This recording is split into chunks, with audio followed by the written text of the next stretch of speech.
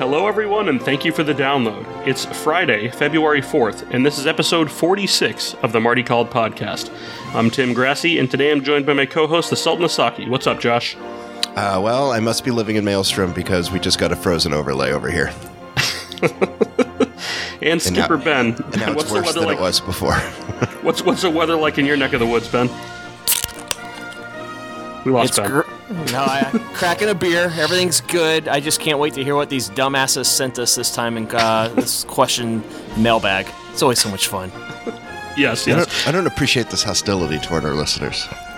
We are doing a listener question show, but we have a couple of items to get out of the way first, and I say that not intending to rush Sir Benjamin, but you have a trip upcoming to Universal and only Universal, is that correct? Yep. I don't know if you knew this, but in September of 2020, Vyama.com went the way of the dodo, so I really have no idea how you could possibly even plan a trip. Oh, God. Well, first I call it kayak. Okay. Well, Vyama is the international arm. That's what I'm getting at. Well, yes, to circle back on your point there, I do have a trip coming up in March. Kind of an impromptu trip. We were not planning on doing this trip, at all. We had a cruise booked out of Miami at that time, and there's this pandemic or something going on. Council, now, for something that will be premeditated, it is February, the trip is in March. I would consider that planning. Would you? Absolutely. Okay. And premeditation could take place in the blink of an eye. So this is, you're definitely going down, buddy. Yeah, true. Don't drop the soap collection. We had our, I can't remember if it was 30 or 45 day window where we had to pay off our cruise. And at that point, there was a separate strand of the virus going around and questions going on and people getting left at the docks or quarantined to their rooms for their entire trip of their stay on a cruise ship. Or that's sometimes the thing that I would hate. I mean, I'm probably willing to take the cruise risk, but I just don't want to be stuck in my room for a week. Well, we had a double whammy, I felt, because especially at that time, they seem to have gotten a little bit better right now, but there's still some pretty questionable stuff if you follow along with anybody that's going on cruises currently. But with we were going on a Norwegian cruise, and some part of their deal is you have to go and you have to test when you get to the port. And if you are clear, you get on the boat, and if you're not, they send you home. Mm-hmm. And the thing is, if it was just myself and Lisa, or just our family, the four of us going, I'd take that chance. But there were, between her mom and my parents and other family going, there were a large group of us, and their rule was if any one of you test positive, the entire party can't go on the cruise. And that's just too much risk for me, especially if we're flying from Dallas to Miami. Even though things are getting a lot better, it seems right now, numbers are going down. People are still testing positive. People are still testing positive while they're on the cruise ship, where you pretty much lose all rights to whatever you want to do when you're there. You're at the mercy of them quarantining you to your room, and that's just a miserable freaking experience. What kind of fuckwad would you have to be to even subject yourself to that right now? Yeah. Cruises are out for me for that purpose. It's not worth it. It was super easy at that point. We were like, we could cancel at that certain point and get a full refund. And minutes later, we were booking our flights to Orlando and decided to go to Universal for. We're gonna be there for 5 days, 3 days in the parks.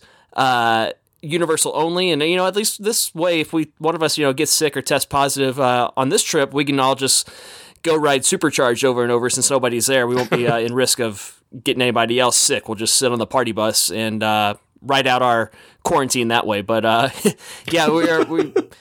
we have our summer trip to Disney coming up, and this again is my large family trip where we were not planning to go to Universal, so this just kind of fit in perfect. All of us in our family.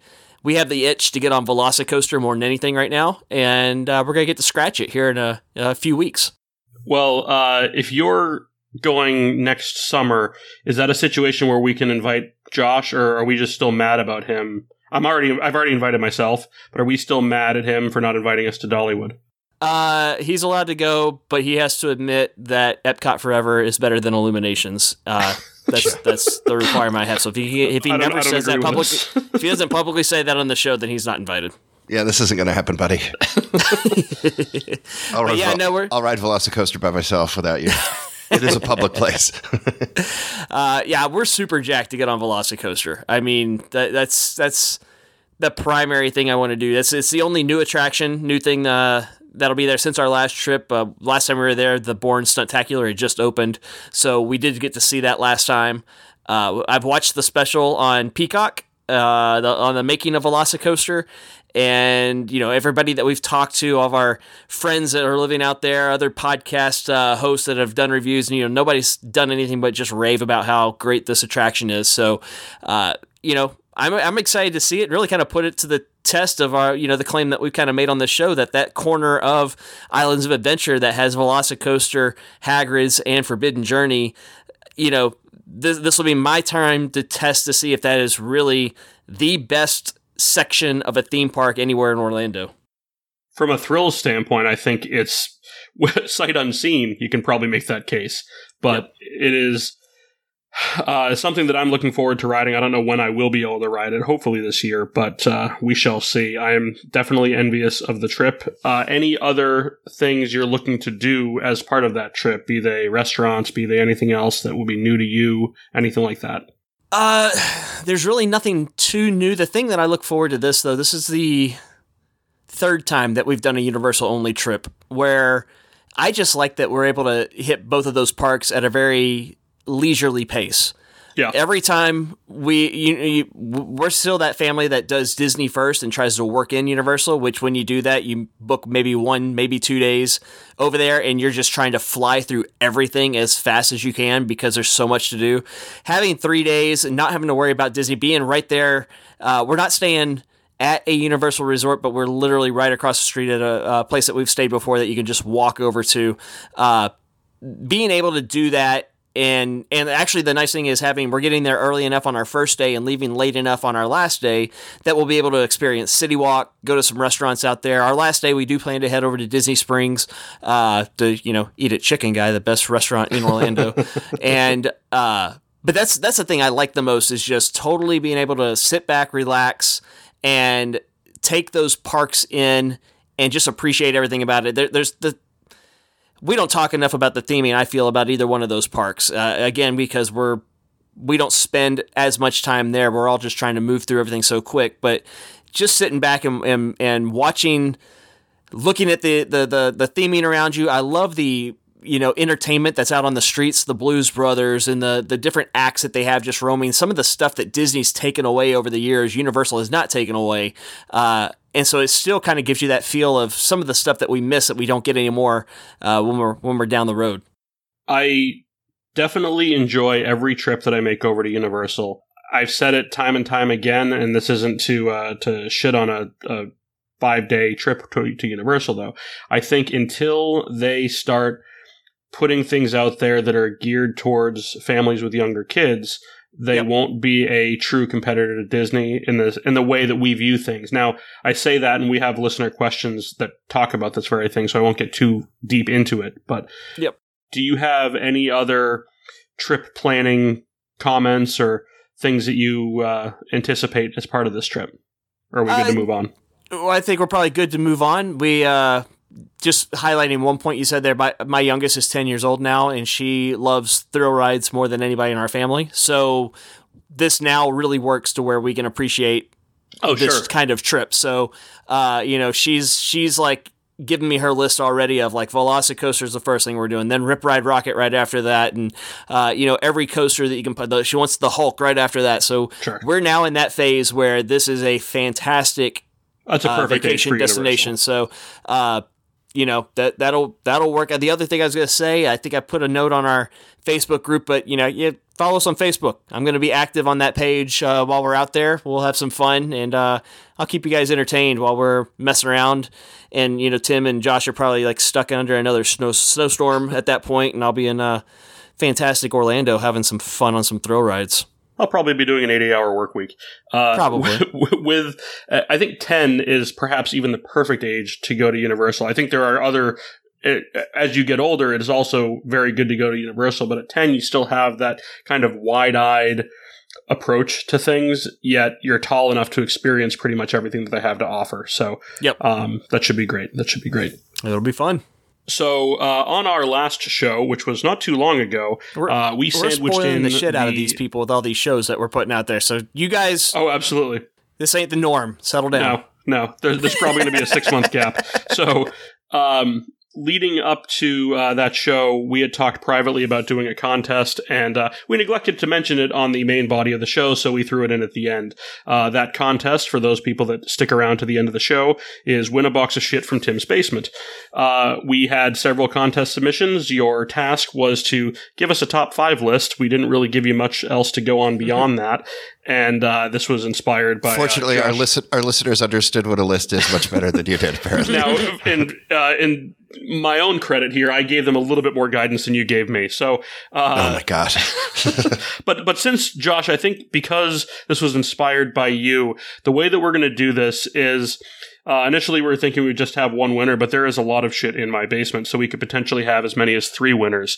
We have each selected our favorite list, and I think we should just take turns saying what those lists are. So if your name gets mentioned as the favorite by any of us, you will get some sort of prize.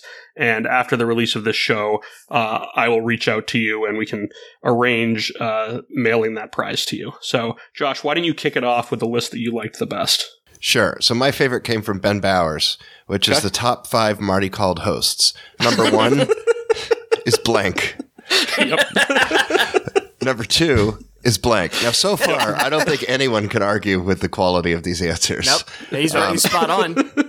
The first actual populated number on the list is 3, Josh, which also is empirically correct. Then 4, Ben, and 5, Derek Bergen. Right.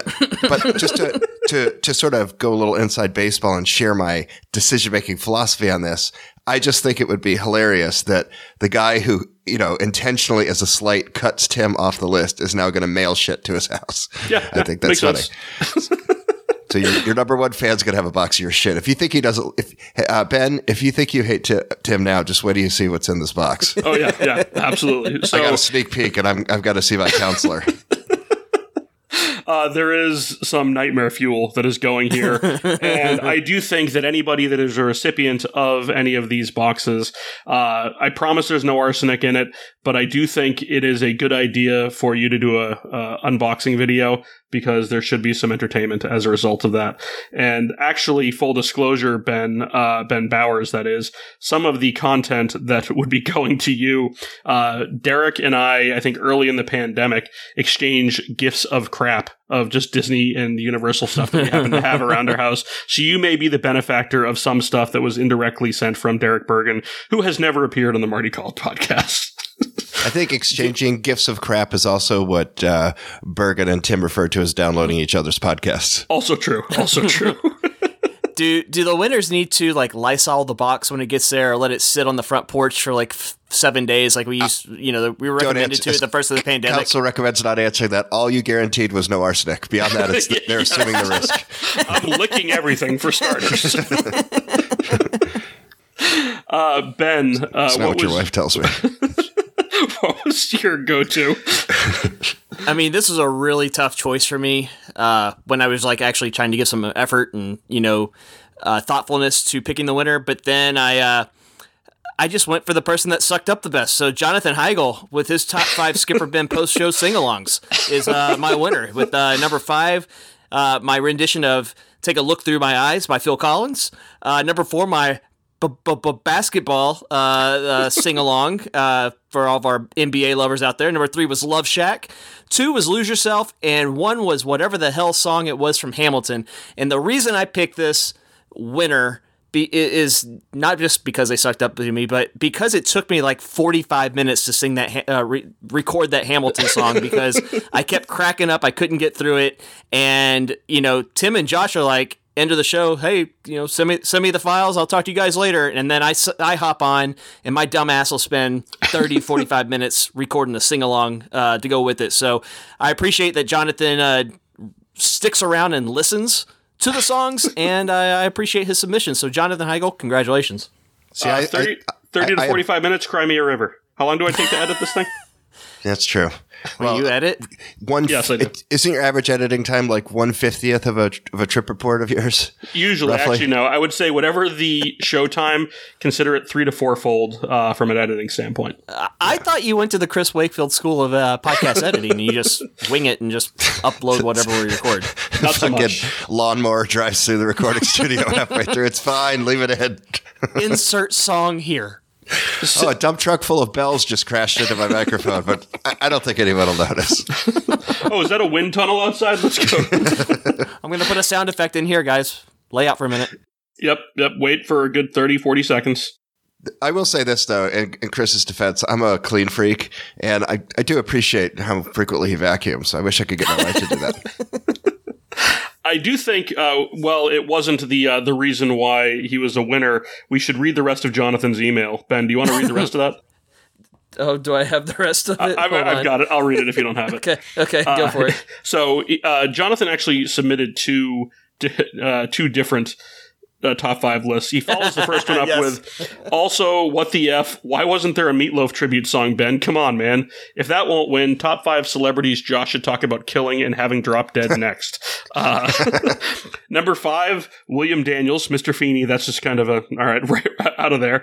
Dick Van Dyke. Yeah, I could see you killing him off. Bob Barker, isn't he already no longer with us? I thought he was dead, but if you want to kill him again, that's fine. Yeah, I killed him a while back. Okay. Queen Elizabeth and then Bob Chapek. Okay.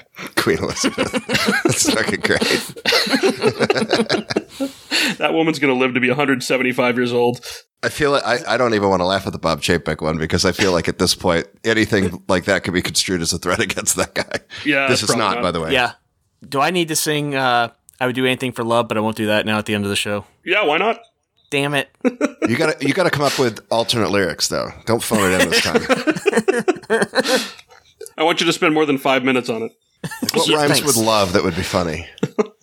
Not a lot. Glove. Orange. The one that I liked the best was from John Valenti, and it was, how about a top 5 list of the best top 5 list ideas?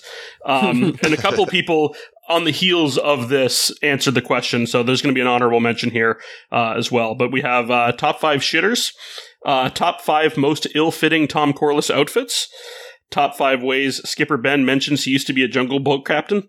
Wait, you used to be a jump. I never knew.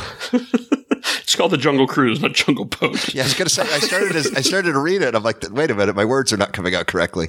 Yes. Top 5 terrible travel sites you shouldn't use to plan your Disney trip. That's a good one. It's possible that that's a slight against me. I'm not sure. And then top 5 Stacey J sex dreams. That's your winner right there. Yeah, there we go. I think that was a pretty solid one as well. So to the 3 of you, I would say within 24 hours of the show coming out, I will reach out to you and we will arrange some boxes of shit to be sent your way. On the heels of this, and while we didn't officially say this, we figured this would be a little bit stacked in his favor. We did not award anything to Gary, but he did give a top 5 shitters on property list, and I think this is worth reading as well. He said, number 5, Le Cellier, with the less common 1L, 2I spelling. Original title, work and nostalgia, really tying this commode together.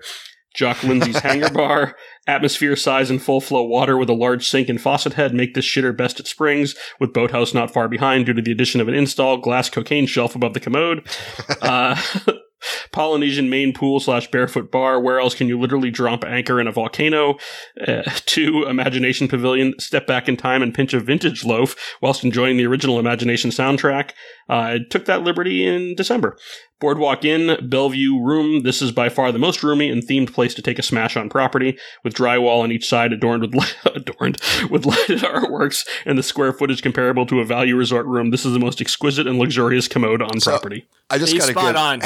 I mean, Gary can't win because he's basically family to the show. Yes, I mean, he was a founding host, so he wants to. But Gary does win one award by a huge margin. That is the one with the best grammar and spelling. Like this one actually looked like it was formed by a person who went to school.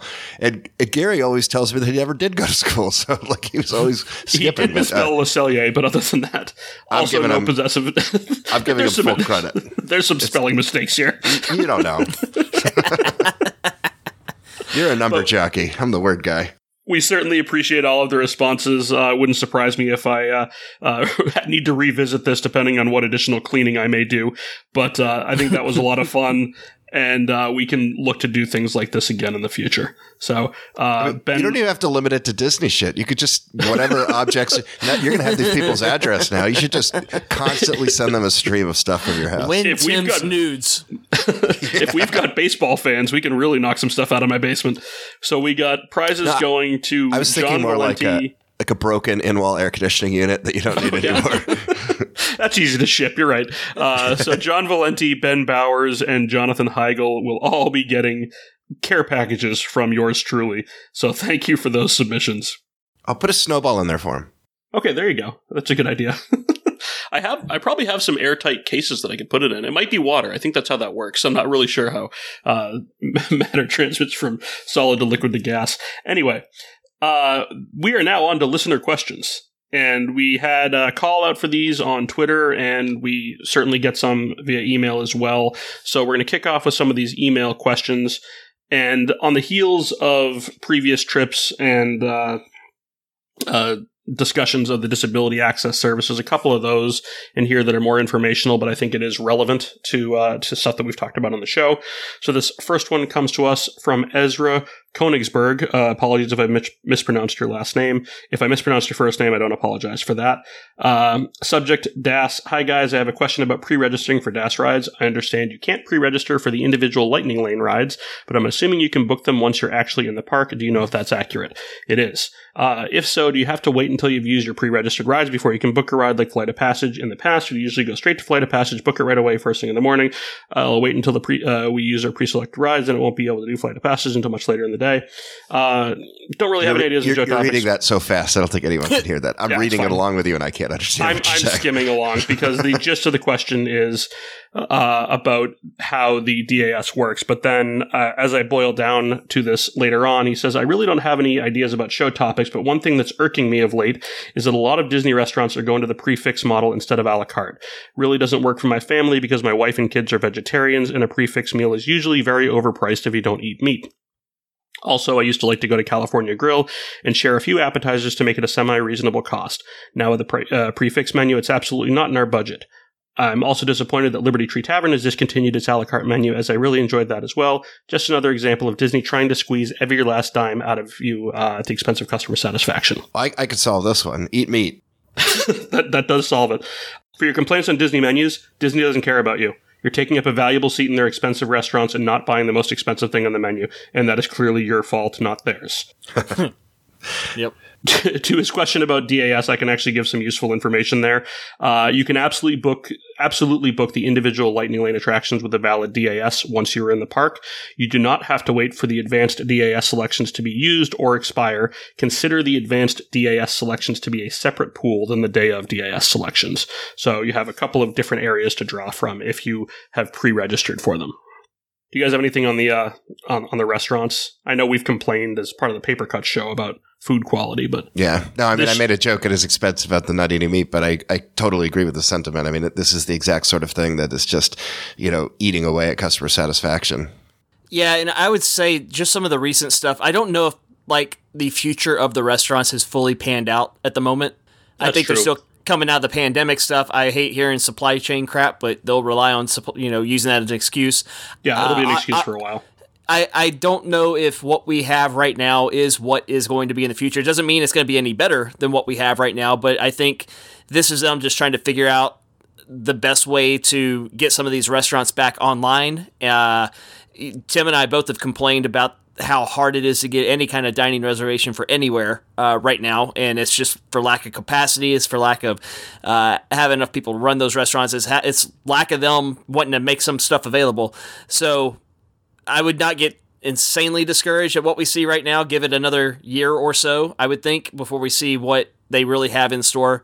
But I don't know if this is it, and that's why I'm not getting too worked up at it, at the moment.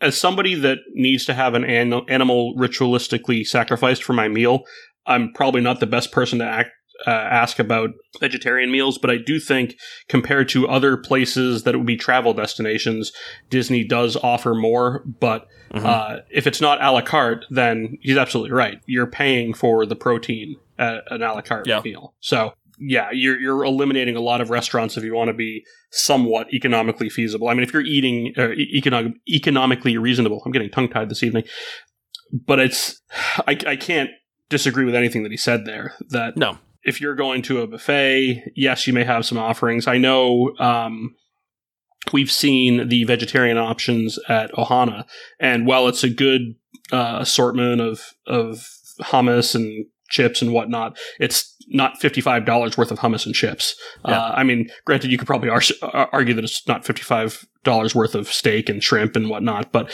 you're getting more for your money that way. So, anyway. And we've talked about it in the last show. You know, I'm one that previously I wanted to eat at a sit-down restaurant every day during my trip.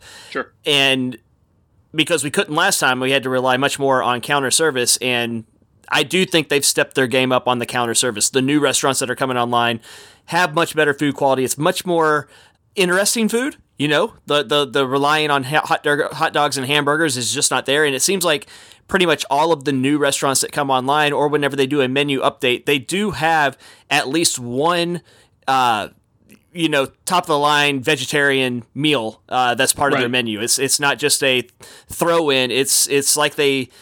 You have your meat, you have your chicken, you have your beef, and then they have a well thought out vegetarian option as well. So don't get totally discouraged. I think it might take some changing of people's mindsets that you're not going to go to sci-fi dine-in or beer garden every single time. But the counter service restaurants and what they're doing at those places, give those a shot, and you'll save money eating there as well. So it's going to be better on your bottom line, and I think the food quality is pretty darn decent right now. Satuli Canteen and Docking Bay 7 are perfect examples of that, where you could make an argument that the best option at Docking Bay 7 is a meatless meatball dish. So there are some good options there. Next question comes to us from the line meatball meatless dish. Yes, you say that, and I laughed at it as well, and I had it twice on my last trip. At Satuli Canteen, you could take the chicken out of my bowl and I'd be happy. Like the rice and the vegetables and the sauces on there, I could eat a vegetarian version of that all day long. It's really, really good stuff. So this one comes to us from Keegan McCann. He writes, "Oh God, I'm gone." Yes, it's Josh's favorite listener. Dear Hit Podcast Marty called. Thank you for letting me come on the podcast. How many F words do I get on my episode? Also, I don't know what a chapek is. Is that some sort of fruit? My mom is in Disney World right now as I write this and left me at home when I had a 4-day weekend. Please call her out for this. So, full disclosure, this email is a few months old, and Keegan has since been to Disney World. He was there last month, and he needs a decent microphone before we let him on the show. Now, when they left him alone, did he have to battle two bumbling thieves with nothing but toys and BB guns? That's how I envisioned it, yes. Yeah. Well, glad you pulled through, buddy. How old is Keegan? He's 26. That joke is funny every time. And to answer your question about what a chapek is a virus that has long gone unnoticed. You guys have anything else for Keegan? No, I look forward to him being on. I want to actually address his question, and I think it's unfair that you don't even respond to his, to the call of his questions. You can have as many F words as he wants. I look at it more as a minimum than a maximum, but it is a seasoning. You don't want to. You have to sort of consider the palate of your audience as well as the inherent nature of the show, and then when it's the right time, you just bam, pop a fuck in there. It's great. It's one of the highlights of recording. That's some words of wisdom from the Sultan of Saki. Mm-hmm. All right. This next one is from Joe from Long Island / Vito from the Bronx or Vinny from Staten Island, whichever you choose. Thinking about this whole CEO idea, I'm fully on board with the theory that the next CEO will come from the streaming side of things. With that said, and the fact that Disney stock has been on the steady decline, how patient do you feel the board of directors and shareholders will be with the declining stock price and the plug-in answer of things like, we will limit portion sizes to help profits in people's waistlines? At this point, optics being everything that Disney is in a cash grab mode in the parks, parks, how long can they actually sustain that before systemic change is in order? Seems to me that Chapek pushed up I can't speak. Seems to me that Chapek pushed up and coming executives out. Let's try this again, Tim. Up and coming. He was not pushing on executives that were coming. He was pushing on up and coming. On the wrong syllable. And it's the second one you've done in as many paragraphs that could be interpreted as an ejaculatory reference. Why am I the one reading? We've already established I'm a numbers guy. No, you read good. Seems to me that Chapek pushed up-and-coming executives out, Kevin Mayer, as you guys suggested, and Kelly Campbell. I wonder if this was a work of self-preservation. Anyway, looking at the final 15 months of the 50th celebration makes me wonder what will be the legacy of Walt Disney World's 50th anniversary. Will it always be a series of what-ifs, and if not for COVID sentiments, or will the openings of Guardians, Epcot, whatever that is, and Tron prove otherwise? Personally, I'm thinking that when Universal opens Epic Universe, we will see Universal go from little brother in the 90s and 2000s to legitimate competition in the 2010s to finally standing alongside or potentially overtaking Disney as top option in Florida. Seems the Eisner idea of making Disney an all-inclusive is all but gone, and current management seems to be completely happy with letting people go elsewhere. Only time tells. Great job as always. Joe from Long Island, Vito from the Bronx, Finney from Staten Island. What do you guys think? What do you think the legacy of the 50th will be? Who knows? It seems like Disney fans are pretty rabid in terms of looking at the at Disney World anyway, through rose-colored glasses. I mean, there are people that everything they do. Rose-gold-colored glasses? Yeah, sorry. I can't speak to. Actually, I'm not drinking tonight, which I think is the problem. I think that the Disney fan base that we have today is very, very loyal, almost to the point of being apologists for the company. At least that's how I view most of them. I think the bigger question is, does that die? Because if it does, then you got real problems, because I don't think that Disney as it is right now can really afford to be evaluated on the merits, especially if you do it in terms of value. But, if this is just a blip on the radar, it can change direction. The company's changed before. So I don't view it, fatalistically, like there's no hope of it ever being, what I like again, but it doesn't seem like the trend line is going that way. As far as the 50th goes, I think that was more of something that Disney cared about from a marketing perspective. Yeah, it's a number. Customers do.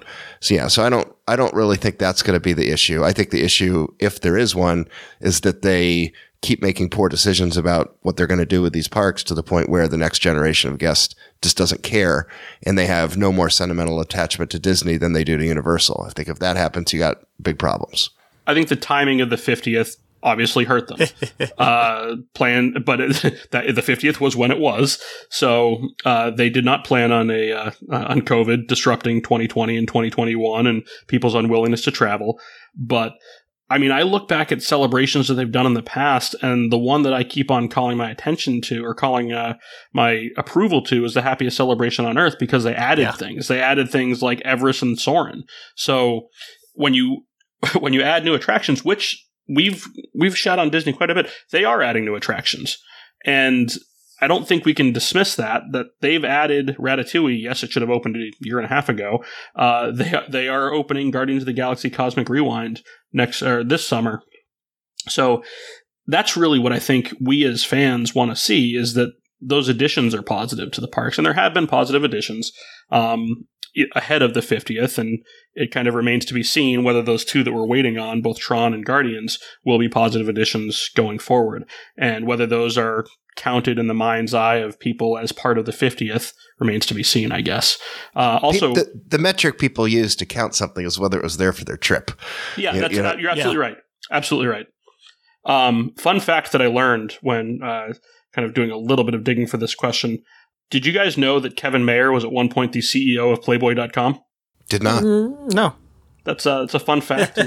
For a company that has long struggled to target the young adult male demographic, I really think that he would have been better suited to be the CEO. But aside from that, I really don't know if he would have been any better or worse than Bob Chapek, to be honest with you. I was going to say that the legacy of the 50th is going to be when is the 60th. Like everything has gone so wrong from the start of this. To me, it dates back to the beginning of the transition of Iger to Chapek. Sure. And the timing of his announcement of leaving the company days before the shit hit the fan with COVID. And just the terrible transition to, I think everything that they really wanted to do they're not getting done right now.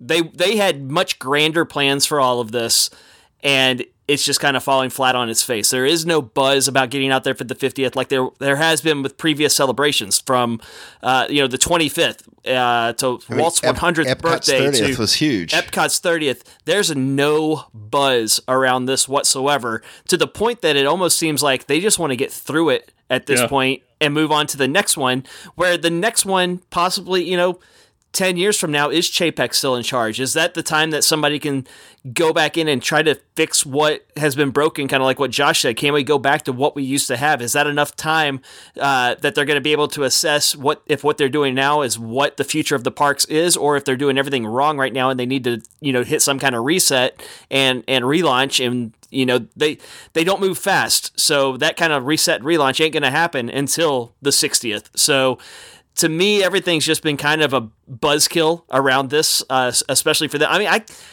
I turn on the TV and I don't see any commercials. I don't see any advertising that like you have to get here for this celebration. But I definitely don't see it like we have with previous celebrations, where it was just every other bit trying to get you down there. So that's my thought, that the legacy of the 50th is going to be minimal, and they're going to be looking to see how they can blow it out for the next one.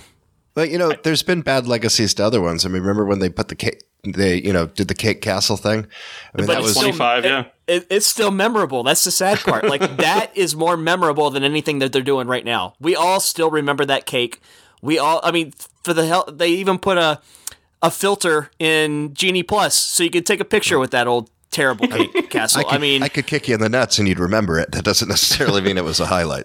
I mean, I think we're looking at numerical anniversary type things as something meaningful in the context of a theme park. And the reality is the evolution of these parks has never been dictated by anniversaries. It really hasn't. And as we see these parks grow, the growth has been a business need more than anything. So you called attention or called ahead to the 60th anniversary. Is that really any more relevant than the 50th anniversary? I mean, I think to them it is. I think 50 is a big number. Remember how they did it? It is, but I mean, I don't know. It shouldn't necessarily be the make or break point. Does a park need a new attraction? Then add it. I don't care if it's year 48 or year 52. I'm with Tim on this one. I'm speaking on the side of I'm speaking on the company side, I guess, more than anything, that they're definitely looking at the 50th as a major revenue boost. Like, they hold things off in the years leading up to the 50th to put it in those big tentpole years to get people to come out. And people, I don't think, are coming out in the way that they had anticipated the 50th to be. I'm looking at it more on that side. It also works, just building quality attractions.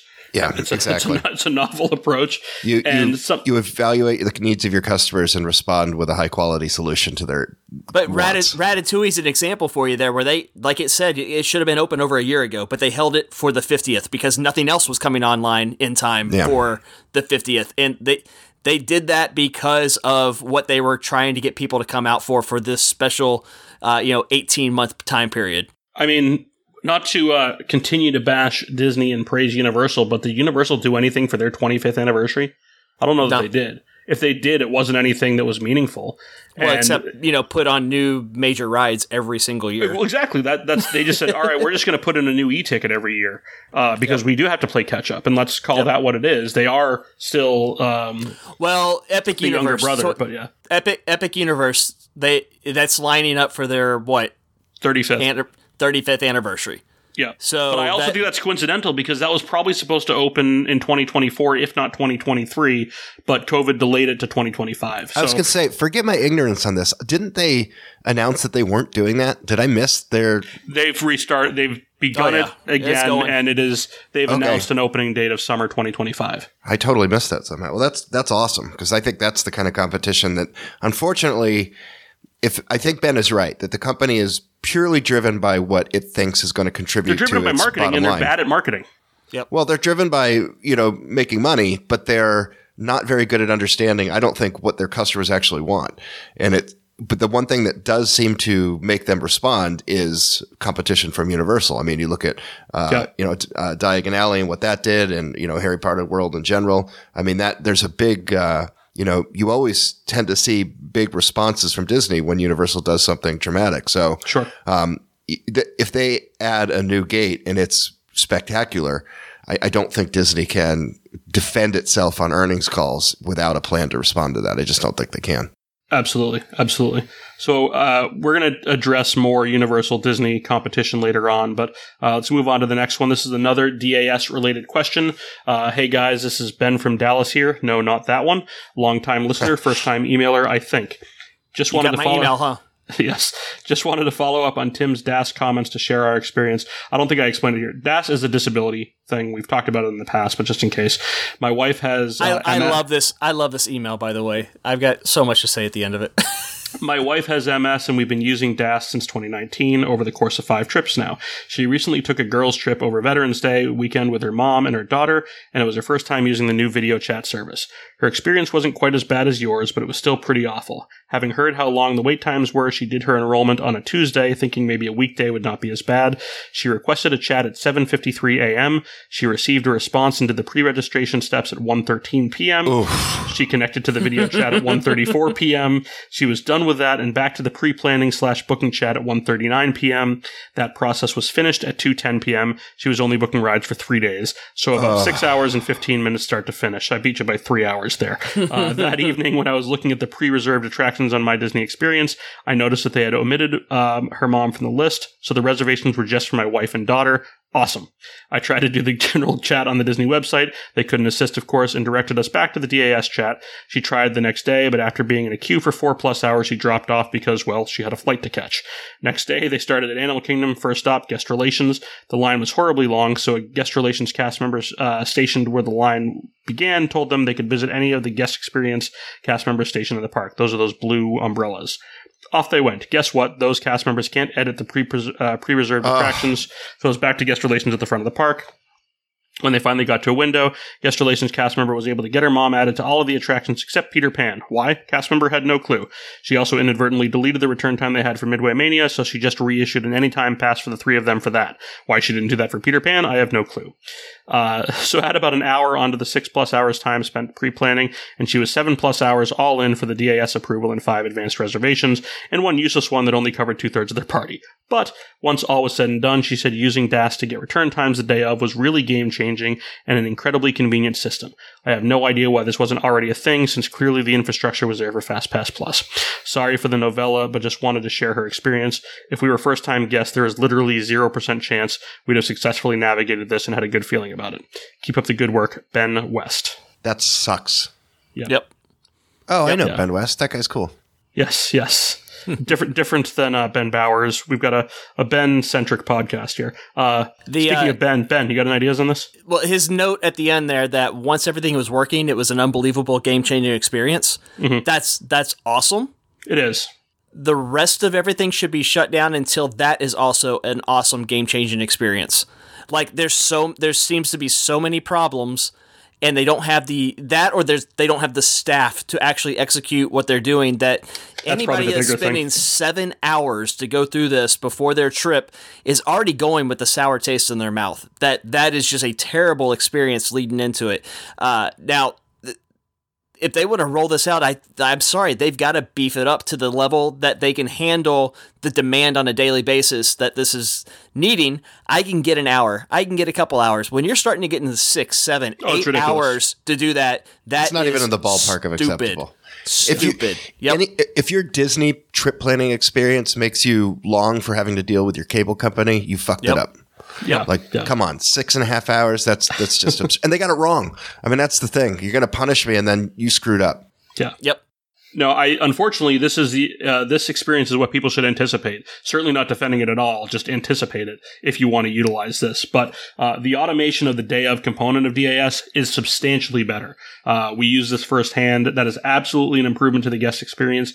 And honestly, I don't think the advanced selections are necessary. I understand the reason behind it is primarily to lighten the load of guest services cast members. But I don't know that that's really going to happen, to be honest with you. It sounds like the time suck is once you get approved, having to sit with that person and go through and making those reservations. Like, why does that have to be a face-to-face experience? So Why can't it be after you... one non-structured part of it? It's really weird, that part of it. It's like once you get approved, something should go off, and it should recognize your dates, your trip, and allow you to go in there and make your 3 ones without a face-to-face person. That's going to cut down the times on this. I don't understand the reason for I've got to sit there with Joe sitting out in celebration in some cubicle going over what 3 rides I want each day, and just it's a absolute waste of time. And what's funny is this is the exact sort of thing that Disney talked about My Magic Plus providing,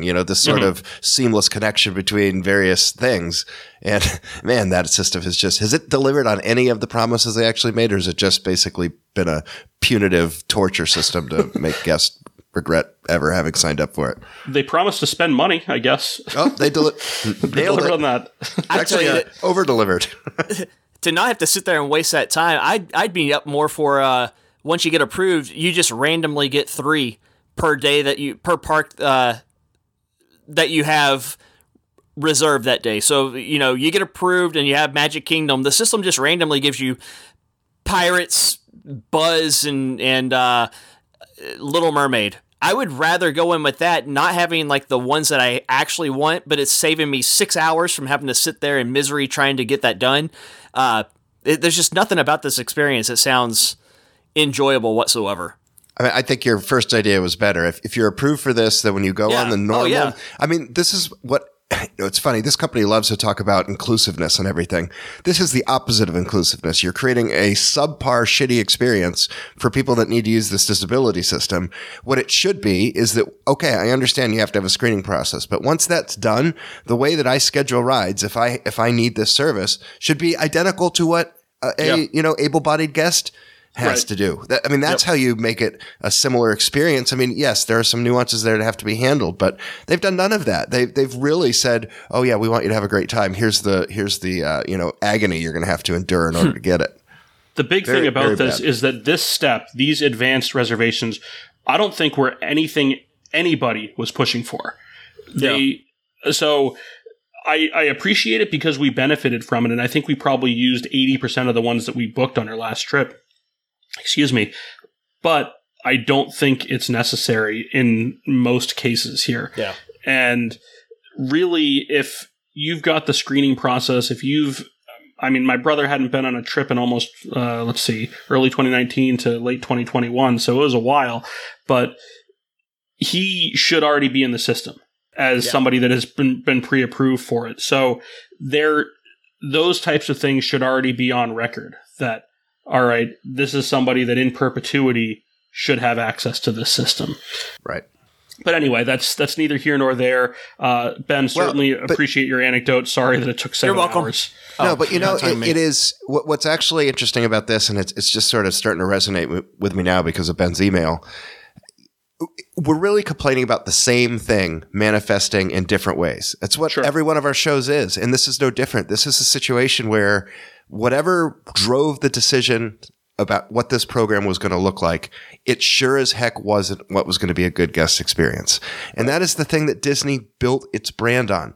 And if you are anything other than a day trader, because we had a previous question about, how Wall Street was going to respond, and we all sort of didn't answer because I don't think any of us know. I'm certainly not qualified to answer. No. Not that we're qualified to answer any of those other questions we're asking. True. We're especially unqualified to answer that. And I don't know that, I think the best people could do is, John Kramer it and, speculate, and maybe it's informed or not. But, if you're anyone who's wants to invest in this company because you believe it's going to be successful over the long term, you have to look at the big picture and ask, are they doing the things that are going to make that success happen? And if you believe that taking care of your guests is the most important thing, then they're not. So I don't know. Is it just a complete disregard for the parks as a whole that's the problem? I don't know. But it just seems to me that if whoever was making the decisions about this program was passionate about making it as good as it could be, they just didn't.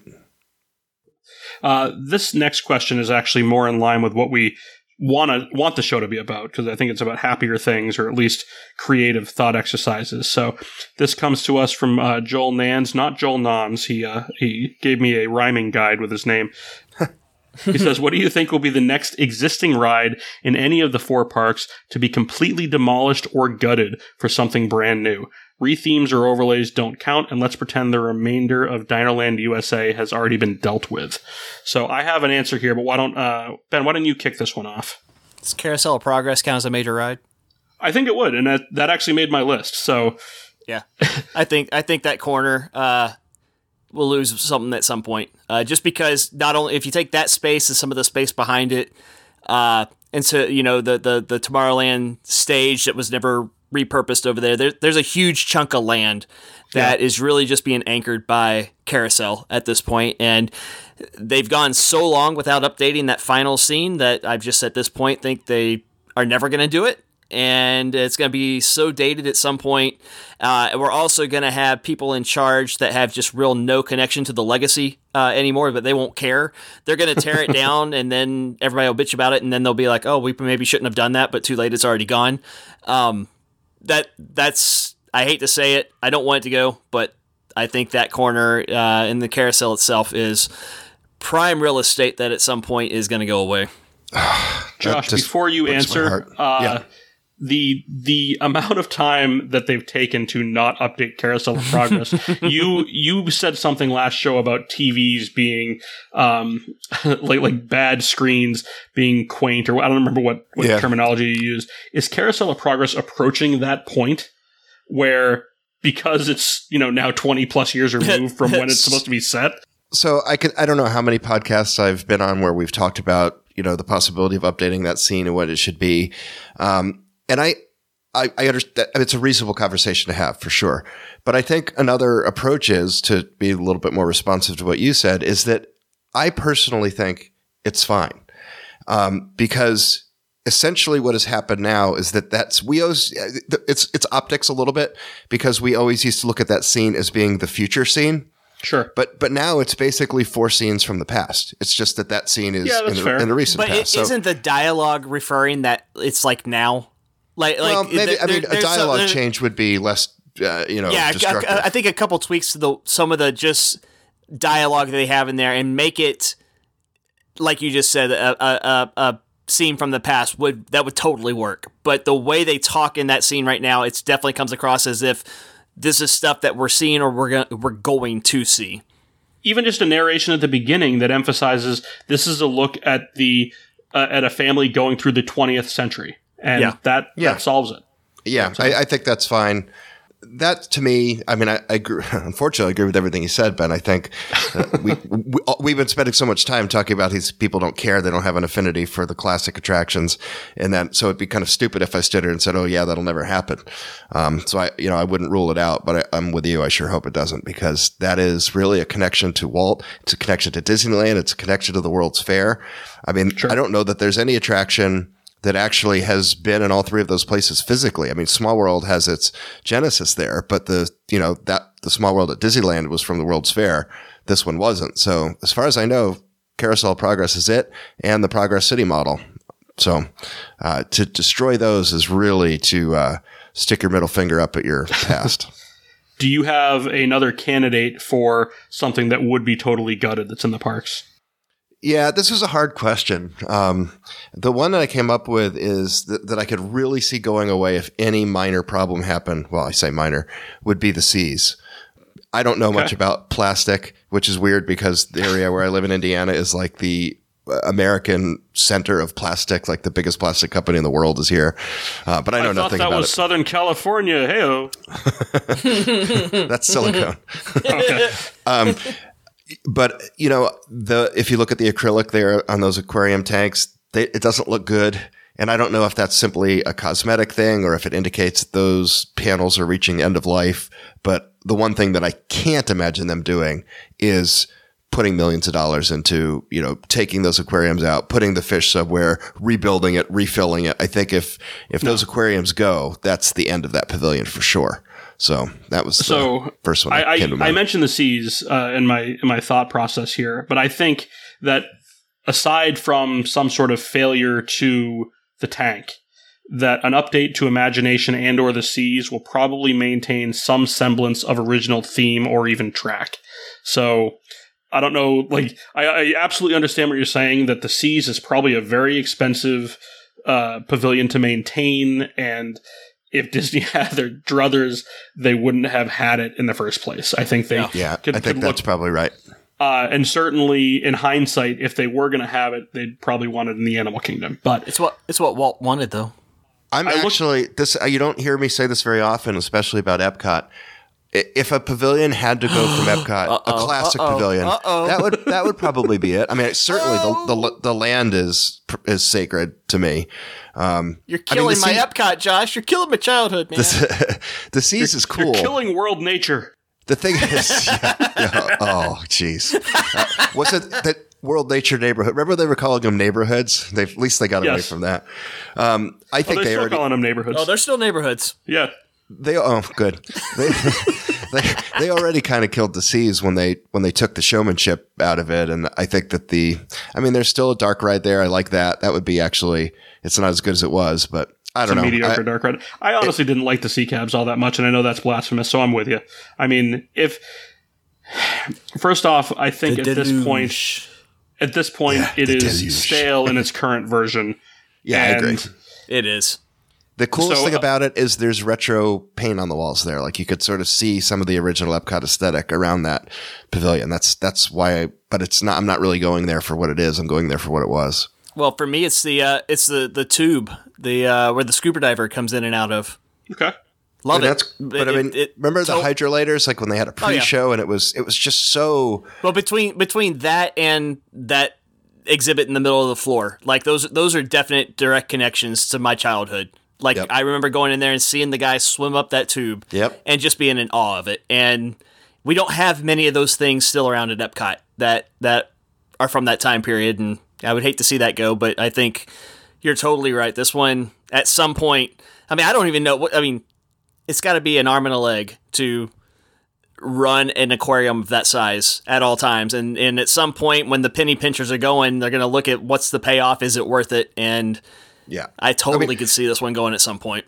And that actually is a Walt defensible. If you're caring about the legacy of Walt, you could look at and say, hey, Walt was such a proponent of animatronics because it took the variability and costs of live animals out of the equation. So this is really kind of outside of the Disney, original business model because it has all of the unpredictability and the cost. I mean, can you imagine? I mean, just veterinarians, and I mean, I can't even imagine what that pavilion cost to run. But I mean, they shut down everything. I mean, they'll take the napkins away, but they're still running that pavilion. We are not that far removed from that being one of the biggest aquariums, or one of, if not the biggest aquariums in the country, too. It's not there anymore. It's not that level anymore. Atlanta Aquarium is Atlanta's substantially bigger than it, but there was a point in time where that was the biggest one. So to answer Joel's question on my own, I looked at just candidates for removal, and the ones that I thought kind of screamed gutting. We're not counting sound stages, though, right? I meant to mention that. Yeah, so like a soundstage could stay, and so that's why I said Rock and Roller Coaster. Okay, I sort of excluded those just because they're basically squares, cubes. Well, but I mean something like Rock and Roller Coaster. Likeliest scenario is it gets a retheme and they keep the coaster because that's the cheapest way to update it. But I also don't think it's unreasonable that the next IP that they want to devote a land to takes up the space that Rock and Roller Coaster is on, and they say, let's just remove the roller coaster. That I don't think is a ridiculous thing to say. Other things, Buzz Lightyear Space Ranger Spin, I could see it being gutted, but they have repurposed that ride track so many times. So again, likeliest scenario, you gut the ride, you keep the ride track. Carousel of Progress, we've already talked about. Star Tours, we've discussed that, and whether they reuse those same 30-year-old simulators or they just cut it out and put the black box ride there. The obvious one for me is Tomorrowland Speedway because it just takes up such a huge footprint. I didn't think it counted because it wasn't a show building, but that makes the most amount of sense to me. I've long been a proponent of moving It's a Small World, but I'm not putting that here. And the other one that I think people are downplaying is Mission Space. I think that as Epcot evolves, it is not the problem with Epcot right now, but we aren't that far removed from that being one of the older pavilions. So yeah, but that restaurant just made it pretty fresh again. It could be a gut job, though. I mean, the ride certainly isn't popular enough to to keep that around longer than Horizons. And not that I'm saying they're bringing back Horizons, but just these are the candidates of things that take up a huge chunk of space that could be replaced. If I had to vote on any of my choice would be Tomorrowland Speedway, and I think that's also the likeliest one of major attractions to go away. But that thing sucks. Yeah. So the last of our emailed questions comes to us from, I didn't write down his name, I apologize. Well done. Yes, good job here. So, subject Marty called Paper Cuts mailbag. Hey, Tim, Ben, and Josh, I expect you to get to this after Ben's Universal trip and before my cruise in July. Ha ha, joke's on you. We're answering it more timely. You jerk. If you somehow do get to this before Ben's trip, hope he enjoys Universal. Oh, wait a minute. Oh, sorry. Thanks. Appreciate you, pal. Those comments didn't world. This guy covered his bases. I enjoyed the first Paper Cuts episode, and here's my Paper Cuts topic. Merchandise. Talking with my mom after visiting to Box Lunch and seeing their exclusive 50th anniversary merchandise, I have to ask why Disney can't do that quality stuff for their own Shop Disney and World of Disney merchandise. I think supply chain issues and the stuff that's on shipping containers in Los Angeles. There, that answers the question, right? So I have a lot to say about this, actually. Let me finish the question, and then you can go. My bad. It's bad when my mother, who's not an online Disney fan, can see the park's collection quality issues. Now, don't get me wrong, the issues weren't Chapek alone and Iger before Chapek came on board. I remember High School Musical and Jump In merchandise sold at the cart in the Rock and Roller Coaster courtyard facing the Stratocaster during my college program. However, more and more we see merchandise that doesn't fit the theme of the store, say an Epcot shirt and Mickey's of Hollywood and toys and Keystone Clothiers. I say that latter is closed in the name, but it has some nice higher-end stuff that's not too pricey Disney clothing merchandise. I'm not bashing Chapek to bash him, but the Box Lunch licensed Walt Disney World 50th gear is better than Disney's own. Really, Bean Counter Bob? What do you think of the most recent merchandise quality? We did talk about this, but Josh, go ahead. Yeah, I think not only do they suck at it now, I actually don't think they've ever been good at it, but they're definitely worse. And before I get into some specific merchandise issues, let's just talk about the bags.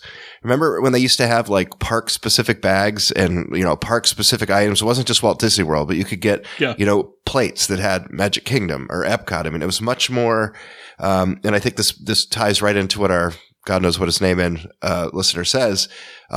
The reason that the merchandise doesn't tend to fit the store is because it was never intended for a store or even for a park. It's just this, great unwashed swath of stuff that's pretty much available everywhere. Yeah. There's not this, and that takes away, I mean, I'm not a big shopper, but it is kind of cool when stores have unique offerings because it makes you want to go explore. And that to me is one of the things that most casual Disney guests miss out on is this old school where it was a world that you could go into and explore. You could find nooks and crannies. You could find things that weren't available anywhere else. And that led to the depth and the repeatability of the place. It makes you want to keep going and going.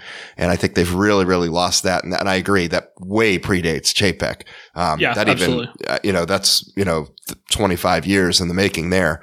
But as far as merchandise quality goes, I used to really get frustrated because, I don't know if we've ever talked about it, but I'm into model railroading and have been for basically my whole life, on again, off again. And when I had my big layout in Florida, I had a very large layout in Florida. I wanted a really nice scale Walt Disney World monorail, and I would have paid a shitload of money for it. And I don't think I'm alone. I don't think I'm anywhere near alone. And all you could get was either nothing or this, crappy plastic one that wasn't even proportioned correctly like the monorail. It was just, just reeked of a bad toy. It is. We have it going around our Christmas tree, and it's so rickety. It is a poor nice. Excuse. I mean, it looks like the cheapest piece of crap that you ever could have come up with. But they have a $37,500, castle that's bedazzled. Swarovski or whoever it is. Like those are. Is that really? Those are the bookends of a line of merchandise, but the line of merchandise isn't there. The fat part of the bell curve, which is guests that are, upper middle class that want to spend maybe a few $100s for something that is nice to remember the place by, those offerings aren't there. And I don't, for a company that is so hell bent on turning you upside down and shaking you until every last coin falls out of your pocket, how in the world are they missing this? I mean, and they've been missing it forever. It's mind blowing to me that they don't realize that, they're leaving a lot of money on the table. And I don't think you'll ever hear me say that about this company again, but this is, unless they just decide that they could sell the crappiest shit they want to and people will overpay for it anyway. But to me, it just seems like there's a lot of opportunities there that they're not even trying to hit. The listener's name is Michael King, and you mentioned Nooks and Crannies, so I would be remiss if I didn't mention Andy Barr, the man better known online as Andy the Snowplow Driver, who was recently endorsed by Thomas's English Muffins. And let's just unofficially or officially have him as the official snowplow driver of the Marty Called podcast as well, as somebody that is a fan of Nooks and Crannies. Ben, do you have any insight on the lousy merchandise offerings? See, I think we're coming out of it a little bit. Call me crazy. I feel show your work. My last 2 trips I bought Jungle Cruise shirts. There's been a lot of Jungle Cruise stuff lately. Shrunken Ned shirts, and I buy I feel like we've gotten out of the dark period a little bit to where, there was that time period where just everything was generic with a whatever year it was date on that shirt, and that's all you got. And every store carried the same thing. I feel on my last trip, there was more attraction-specific merchandise starting to show up. It might be small, it might be minimal, but at least it's a step in the right direction, I feel. That we're starting to get out of that just blanket, generic, year, whatever year it is, merch that it seemed like that was all you saw for about 10 years. And exactly like you said, that kind of stuff was taking over shops just to be in there, just to, for point of sale anywhere. They were getting away from the theming from the shops. But maybe it's something I need to pay a little bit more attention to next time in the parks to see if I'm truly there. But I know in Adventureland, I'm sitting there looking at like 2 areas full of Jungle Cruise jackets and Jungle Cruise shirts and Jungle Cruise toys and Jungle Cruise hats. And I'm like, this is awesome being I don't know if I've said this on the show before, but I used to be a skipper at the Jungle Boat Ride. And Yes. Well played. It definitely, I feel like it's coming out there a little bit. And, I don't know if you got Bob Chapek, who is big into merchandising. This, if anything, if he could do anything right, you would think this would be the area that he would have some expertise in and figure out what kind of merch. Except that he was running it during the time period where you said they were the worst. So. Yes. Well, I feel he was doing it much more outside of the parks, though. He was the one that you would see I don't know, there was other areas outside of the parks that he had a lot more hand in trying to drive revenue with that kind of stuff. But he was doing like the Disney Vault stuff. Yeah, he was creative in some of those areas for sure. The one thing I will say though, on the box lunch side, that I have a box lunch about 10 minutes from my house that we go to pretty often, and that stuff is way better than what we see in the parks right now. But the one thing I love, and granted, these places are gone now, but Box Lunch is doing what the Disney Store should have been doing for the last 20 years. The stuff that's at Box Lunch is a million times. I can't tell you the last time I actually bought something at a Disney Store for myself, whereas I go into Box Lunch and I'm like, do I really need that shirt? Or do I really need that pop vinyl? Or do I need that whatever? There's so many more things. The merchandise in that place is great. So whatever struck up that deal and made that go into effect and made that such a primary place to get your Disney merchandise now, I'm totally fine with that. I want to circle back to something you said about the Jungle Boat Ride toys, because most of the things that you mentioned were clothes, and I think that's the area where Disney, I'll be positive and I'll say, has done the best merchandising. Epcot Forever shirts. That's just the wound that keeps getting reopened. But from a T-shirt standpoint, as somebody that lives in a T-shirt and jeans, I agree. Yeah, I mean, that's certainly their strength in the merchandising world. But were these toys, were they crap or were they nice, would you say? And what were they, if you can paint us a word picture? If, 7 to 14-year-old Ben saw it, he would definitely want it. 40-plus-year-old Ben thinks, no, it's not on that level. But, the stuff that they had was definitely geared to, I did walk away with a really cute themed water bottle that I probably didn't need. But they got me. I popped down $20 to get it. And our next contest is win a box of crap from Ben's basement. Now, if you were to compare the merchandising effort of Disney to Universal, with the wands and stuff, I think you'd have to conclude that they are coming up way short, right? And I know Disney certainly tried to follow in their footsteps with the robot building thing and the lightsaber, but it's just doesn't. There's some good efforts in Galaxy's Edge. You can't dismiss that. I've got a little R2 unit and a little BB-8 unit that is high quality and that we play with. And so, and I mean, if you've got the $200 to get the lightsaber, you walk away with a pretty cool item. Okay, so maybe I misspoke then. It sounds like they're just not doing it in the park that I want, but fair enough.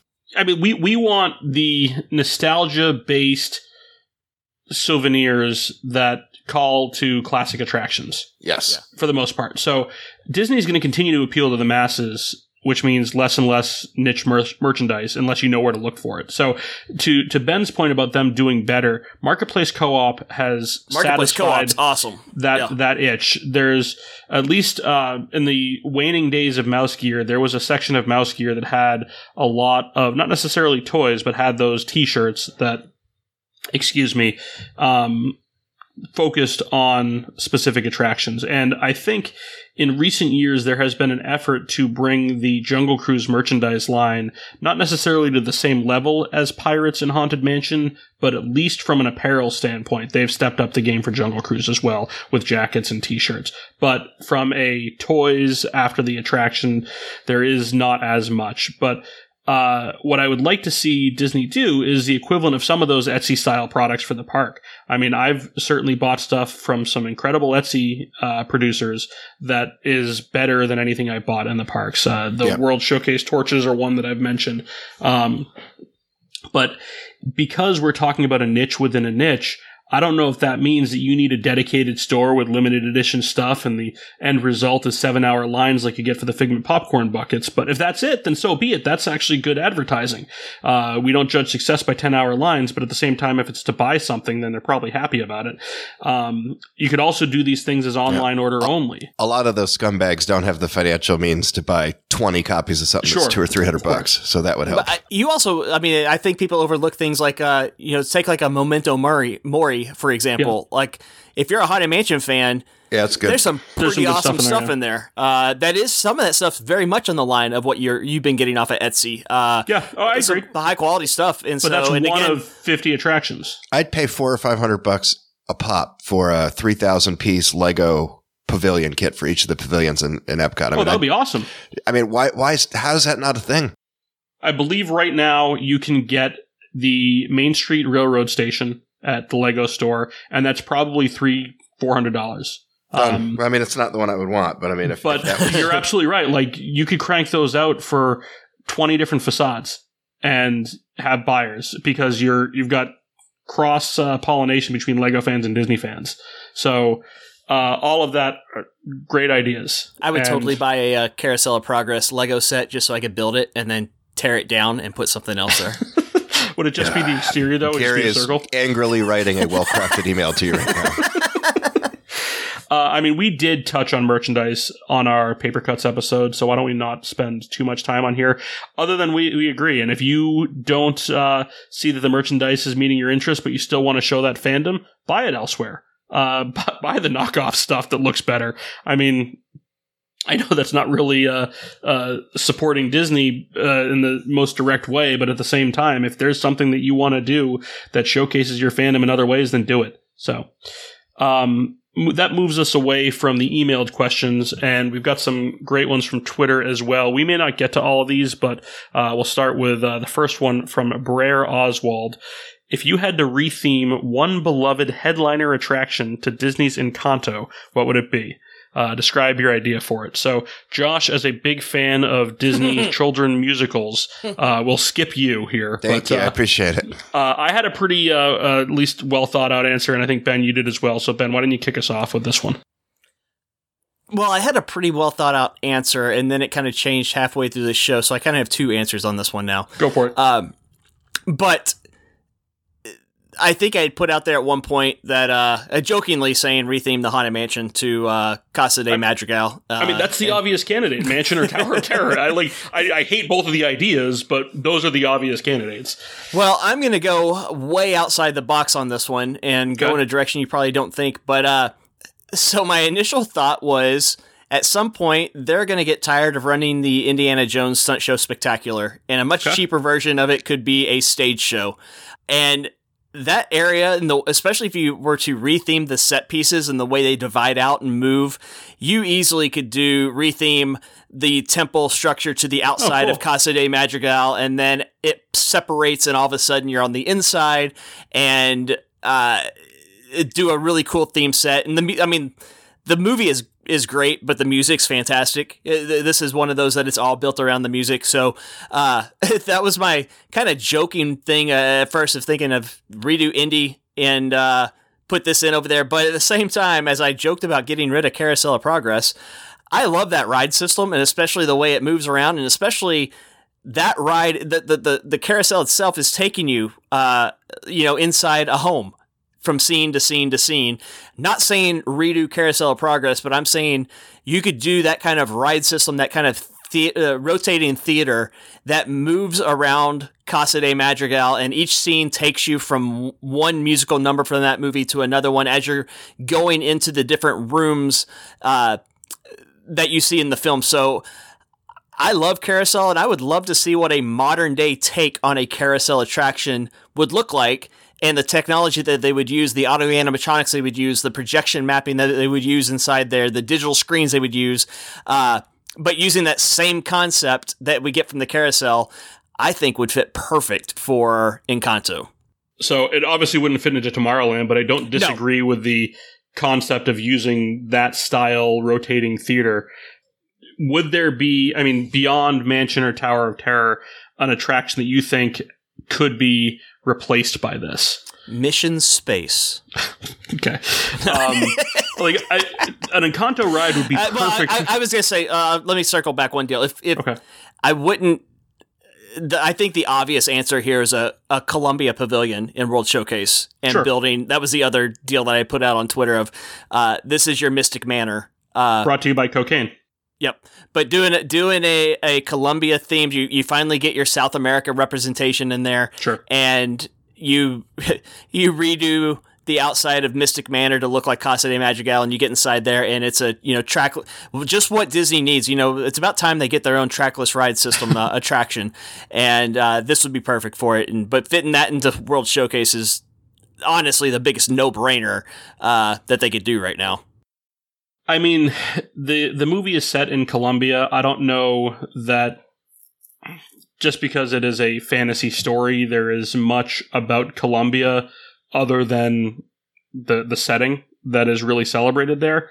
But to that point, I think Encanto in general is perfect fodder for a black box attraction. Black box theater that we've been pushing for, and whether it becomes something as a permanent fixture over and above that would remain to be seen. But I don't think that from a replacement standpoint, I'm necessarily talking headliners here, but I think two options that wouldn't disrupt the surrounding theme and wouldn't upset too many people would be Rise of the Resistance, would be a gut of Star Tours or a gut of The Many Adventures of Winnie the Pooh.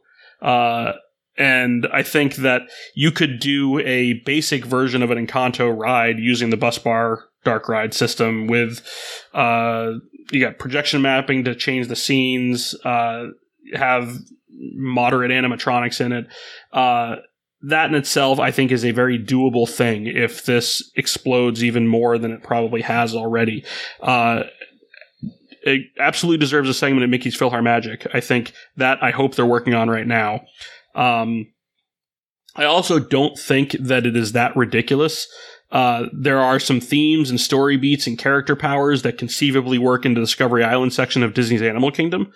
The character Antonio can communicate with animals. Isabella creates plants. But the problem with focusing on the individual powers is that the underlying theme of the movie is family, not those powers or anything like that. So that's where it would be out of place at the Animal Kingdom. But my choice to answer his question would be Star Tours. I think we're in a world in this movie where magic exists, so you can be pretty loose with the story anyway. And you retheme the exterior of the building to the house, have different story options where the vehicle goes through different doors in the house and we gain different magical powers. And it's kind of an extension of the story, not a book report, but also potentially using the Star Tours ride system to satisfy some of those magical adventures. So that would be my suggestion for an attraction that we've discussed in the past. Is maybe not necessarily much. It doesn't have much more than a decade left in all likelihood in its useful life. So you just dismissed my idea of Columbia World Showcase because Encanto doesn't really do much there, but you want to have C-3PO flying a star speeder around the Casa de Madrigal. Yes, I'm going to keep C-3PO there. I don't think your Indiana Jones idea is a bad one at all, and I think, honestly, if they announce that tomorrow, I think people would be thrilled. I think there is a very good approach to... This is a situation that we've looked at when they have a new hit movie, why they can't put a theater show in day and date. And yes, you don't necessarily know how successful a movie's going to be, but when they've got a musical-driven movie with songs by Lin-Manuel Miranda, kind of had to have some level of anticipation. And you've got the Mermaid Theater that is currently not operating. Yeah. The Beauty and the Beast show, which is 30 years old. And they just reopened the Indiana Jones, but that's a theater they could use. They could use a Frozen theater. There's a handful of different venues. They could use the Nemo Theater. And I mean, any of those would be possible venues for it. So those are the types of things that I'd like to see. You've got a movie with the first #1 single since Part of Your World. I'm sorry, not Part of Your World. Dadgummit. Let It Go? No, Aladdin. A Whole New World. Okay. The first #1 since A Whole New World. The highest chart, it's past Let It Go on the charts, and it had 3 top 10 singles last week in the top 10 on the Billboard. Yet they have not done anything with this at all. It's literally become. I mean, it's a month old, or 2 months old, whatever. It's longer than a month old with the theater release. Obviously, it took off once it hit Disney Plus, which is going to tell you something. Also, the way they're going to plan their future releases, because this thing got no buzz in the theater. It hits Disney Plus, and all of a sudden, it's a cultural phenomenon. That Bruno. We don't talk about Bruno. It is Let It Go. It is. Mm-hmm. A Whole New World. It's on that level in popularity. And yes, nothing's been announced. Nothing's been planned. They got caught with their pants down again.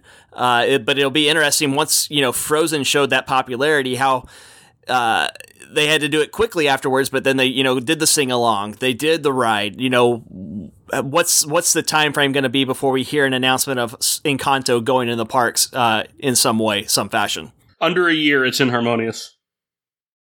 That's my prediction. How long did it take Coco? Coco took 3 years, 4 years? 3 or 4 years before it went into PhilharMagic. But anyway, I don't hate the idea of Encanto finding its way into the parks in some way, shape, or form. I always just say you got to find an appropriate way to do it. So don't put it in Tomorrowland. Don't. I don't know that it's really the best fit for Epcot, to be honest with you. I understand that putting a Columbia Pavilion in there is. It's no different than Frozen Ever After in Norway. But just one poor excuse doesn't excuse another one. Well, I think it's a Fantasyland thing, and that's where I think Winnie the Pooh is a candidate. But anyway, let's Josh, go to your thoughts. Yeah, I'm just going to have to take you guys' word for this one. Josh just fell asleep. We don't talk about Josh. No. I think this one is a little bit more in Josh's alley. So this comes to us from Uncommon Magic. What is one thing Disney is doing right now they could use to swing them in the right direction from a fan perspective? Also, will you do a Planet Coaster episode? Josh, when was the last time you played Planet Coaster? It's probably been about a year, but I really like and appreciate the game for what it is. I've watched videos of impressive works that people have done in it, but I just don't have the patience to do it at this point. That's the same problem. What I tend to do is I start out with very grandiose plans, and then I hit some hurdle where there's nothing wrong with the game, but I lack the skill to actually make what I want. Yeah, that's another big thing, where there are people that are just miles ahead of us. Yeah. I think I got suckered in by one where it was like a guy designs Little Mermaid roller coaster and Planet Coaster. I was like, cool, I'll click on this and watch it. Started watching it for about 30 seconds, then look at the time at it. It's a 9.5-minute roller coaster. So I was like, no, I'm done. I'm out. Not realistic. Seems legit. It's longer than most of the attractions in the park right now. But to his first question, what is Disney doing right now that you think could be used as currency for fans to get fans back in the right perspective towards the company? Yeah, I mean, that's unfortunately, this is probably a psychological defect as much as anything, but my overall sense of the parks right now is really negative. So it's really hard for me to answer this question with something specific. Other than what I will say is that despite how much I complain about individual things there, the majority of what is there is great. It still is an awesome place. And I think I'm trying to not couch this in terms of something negative. If they're spending money, we can give them that. If they will just not, it's almost what they need to not do. They need to stop ripping the soul out of attractions. They need to stop putting things that are not thematically correct into places. So, and I know that's negative, but if they just if they continue to leave the things that are right alone, I think that will engender loyalty in the long run. Jungle Cruise doesn't get its mention that often on our show, but Jungle Cruise is a good example of them doing something right while respecting the past of an attraction while bringing it into the future. I think Peter Pan was the same. I think the improvements there were good. I know it's your least favorite attraction, but the queue there is awesome. It was largely queue-based, but it was a great update to the queue. But yeah, I mean, they have what they need to keep doing. What they're doing right is that they do have very talented people there.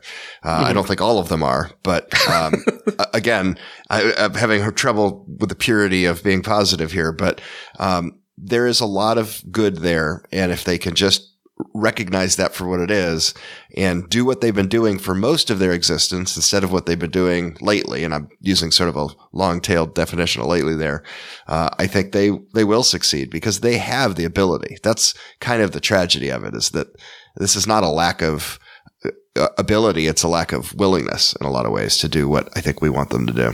If we step aside from the parks, I think they are doing things correctly or doing things well. And there are components of Disney Plus that are very solid. The PG-13 level content of Marvel and Star Wars, those series are very solid that are on Disney Plus. And a lot of those are looking at fans and appreciating fans, and it's not all fan service as well, where fans are expecting some things to go one way, and even though there's a pivot, it's still satisfying.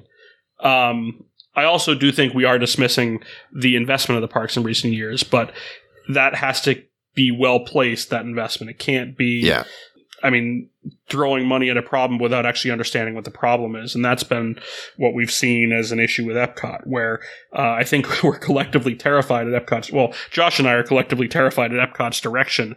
Yeah, I love it. But if they continue to put money into it, it has the potential to be improved. But I think at the start of this, when they first announced it, fixing Epcot was probably a $2 billion problem.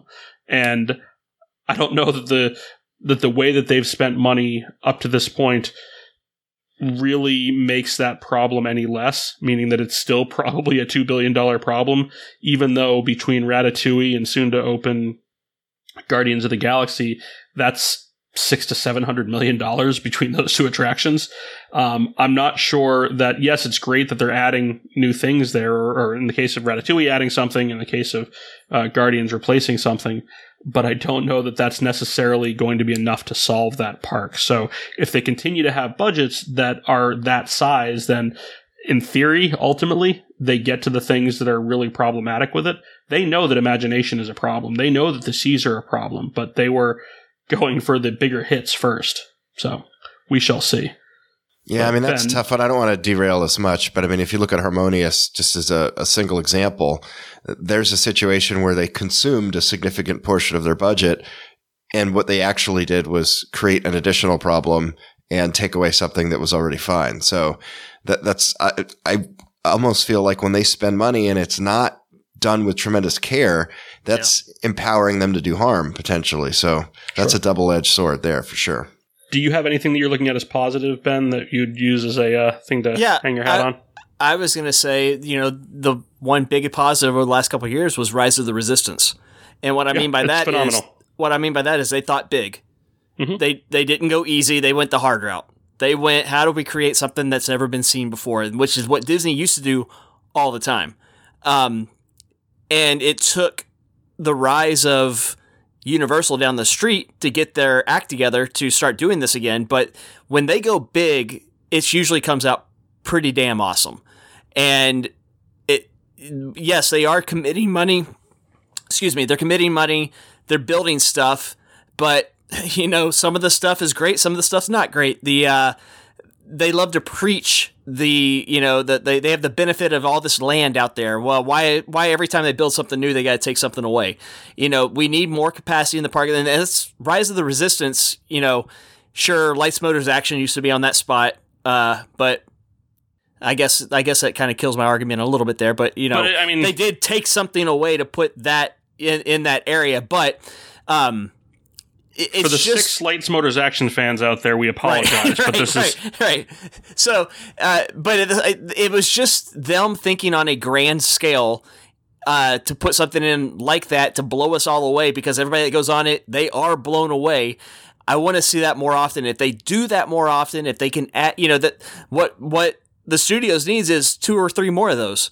Yeah. What Epcot needs is 2 or 3 of those. Maybe Guardians is going to be that. I have huge hopes for that to come out and be awesome. I got my fingers crossed like crazy on that. But Ratatouille, as nice and cute as it is, that's not what we're talking about in this instance. It's the keeping up with the competition that's going down the road and trying to. I love the one-upsmanship that we're kind of in at this point. So we'll see what happens with these next couple. But if they keep continuing to build attractions that are on that level, then that's going to get people talking again. That's what's going to drive people out there to go to those parks. And more than a celebration, more than a fireworks show, more than anything else, it's those one-of-a-kind experiences to where you come home and you tell your friends, like, you won't believe what I just did. You've got to go there and do this.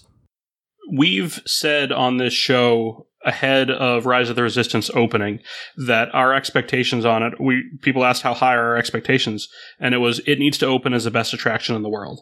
Yeah. And while there may be debates about which one is a personal favorite, it is 100% in that conversation. Yep. And anybody that is saying that it is not a top 5 attraction in the world, for the most part, you can dismiss that person. I'm sure there are detractors to it, but the reality is it lived up to what our expectations of that attraction were, if not exceeded it. So, for sure. Bang up job there, and that should not be dismissed at all. But next question we're going to address, but it's probably a future show topic, comes to us from the Florida Tarv, at Tarv the. Couldn't get at the Florida Tarv, I guess. Realistically, will Disney ever build a 5th gate? If so, what do you believe to be an overarching theme? What is that has not been done in the world? I always thought a park with lands themes to genres of eras of music could have big potential and even implement IP. That is why Hard Rock Park did so well. Well, I think there was so many mismanagement components to it. Yeah. But looking at it, I don't dislike the idea. The problem I see with a music-based theme is the most obvious way to represent that theme is music mixed to play in sync with a roller coaster, and that has been done.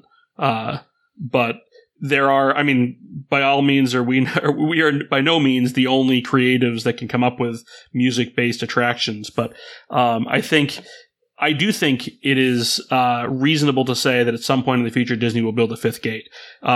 If that happens before 2040, that would be a little bit less. I think they're more likely to build one in California first. Yeah. I think California is substantially more likely.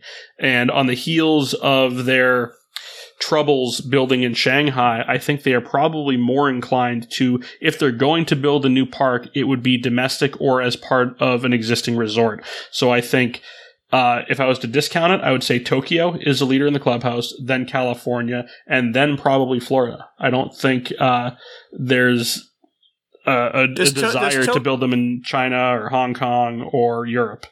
Tokyo really count in this conversation, though? What do you mean? It's not really the Disney's company's choice on that, is it? No, but they would have some say in it. So yeah, but if the others just come up and here's our budget, we want to build it, you guys build it for us, and this is what we want. That's how that part gets built. Whereas, it's not Bob Chapek sitting down going, where's my next theme park going to be built? Yeah. I mean, they're putting a ton of money into Disney Sea right now. They just kind of finished a big addition. But again, the Oriental Land Company is doing that. Right, exactly. Disney doing it. So they're, So I think that's a future show topic, though. I think of each of us coming up with a fifth gate where we could have, I mean, we can explore it where we need an overarching theme, perhaps even like a dedication plaque that we come up with. Yeah. And then a handful of attractions that satisfy that theme would be a great show. And we can look at that at some point in the future. I love that idea. I will say, to give him some little brief answer right here, I do think one comes at some point, but it's not under this regime.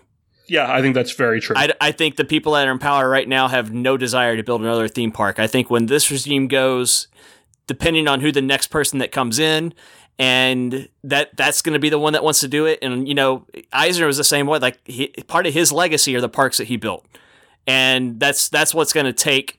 That's what it's going to take to get that next park built in Florida, in my opinion, is that next person that comes in and he wants to cement himself as, he or she wants to cement themselves as, that's what I made, that's what I built. And I don't think Chapek he does not care about that whatsoever. So until he's gone, this isn't even a discussion to be had. Yeah, I will just weigh in and say I agree with my co-host. I think on an infinite time scale, there's no doubt in my mind there'll be a fifth gate. And I would love to spend a whole show talking about where it might go and what it might be. Yeah. I think we need to put $2 billion into Epcot first and probably more money in the other parks as well. But next question comes to us from Brian A. When will it stop being Schmurz Day? I believe the Not answer today. to that is in Smarch is when it's going to be stopping Schmurz Day. We Dig Parks asks, does Disney see Universal as a real threat or just an annoyance? Josh, you want to take this one? Yeah, I mean, this obviously Disney is not a person. It's a whole lot of people. So I suspect that Say within that to Walt. well, Disney was a person. Why are you crapping on Walt's legacy? I'm sure that there's a lot of different viewpoints as to what Universal is with respect to Disney, within the organization. I think certainly they are not stupid, even though I disagree with a lot of what they do. They're aware of Universal. And I think, by the way, as I mentioned earlier, you've seen Disney respond to significant offerings that Universal has added. You have to admit that at least Disney recognizes them as being something that could, if they don't view them as a direct threat now, and I don't really know what that means exactly. I mean, I understand the question, but certainly Disney recognizes that when people travel, thousands of miles to Orlando, and there's, a similar type of offering that's 12 miles away that is geared toward addressing a lot of the same market. Certainly they're aware of that, and their, capital investments have reflected that. Maybe they're not doing enough, you could argue, but that's, more of an opinion than a direct answer, I guess. So I put some thought into this one. I want to call attention to that Bruce Vaughn comment at the 2013 D23 Expo, where when he was asked about Harry Potter and the competition down the street, he said, "Bring it on." Bruce now works at Airbnb and was photoshopped out of the Pandora groundbreaking photo. Yeah. So there is a. I don't know if that was. I mean, I don't know if that was showmanship. It probably was. But, of course. If Disney doesn't view Universal as a threat, then they're delusional. Yeah. While they may subscribe to the rising tide lifts all boats thought process, they've certainly lost market share as a percentage of that rising tide, and that can't be a trend that they're happy with. So I'm not going to pretend that Universal's flawless or bulletproof. They're definitely not, but they're being more aggressive because they do have to play catch up, and ultimately they will catch up if the current trends stay as they are. Yeah, that's as I was trying to answer. I had these two a line graph with them, their meteoric rise of Universal plotted there, and it's just hard to put into words, but I agree with you completely. Right. So, go ahead, Ben. Sorry. I was going to say, I'm a person who's had many times in my life gone to Disney World multiple times a year. Yeah. And, that was back when I could actually buy a annual pass, which is another topic that Disney just makes making vacations there so insanely difficult. But, going back to what we talked about at the first of the show, we easily could have gone to Disney for 3-4 days on this trip in March, and guess where we're going?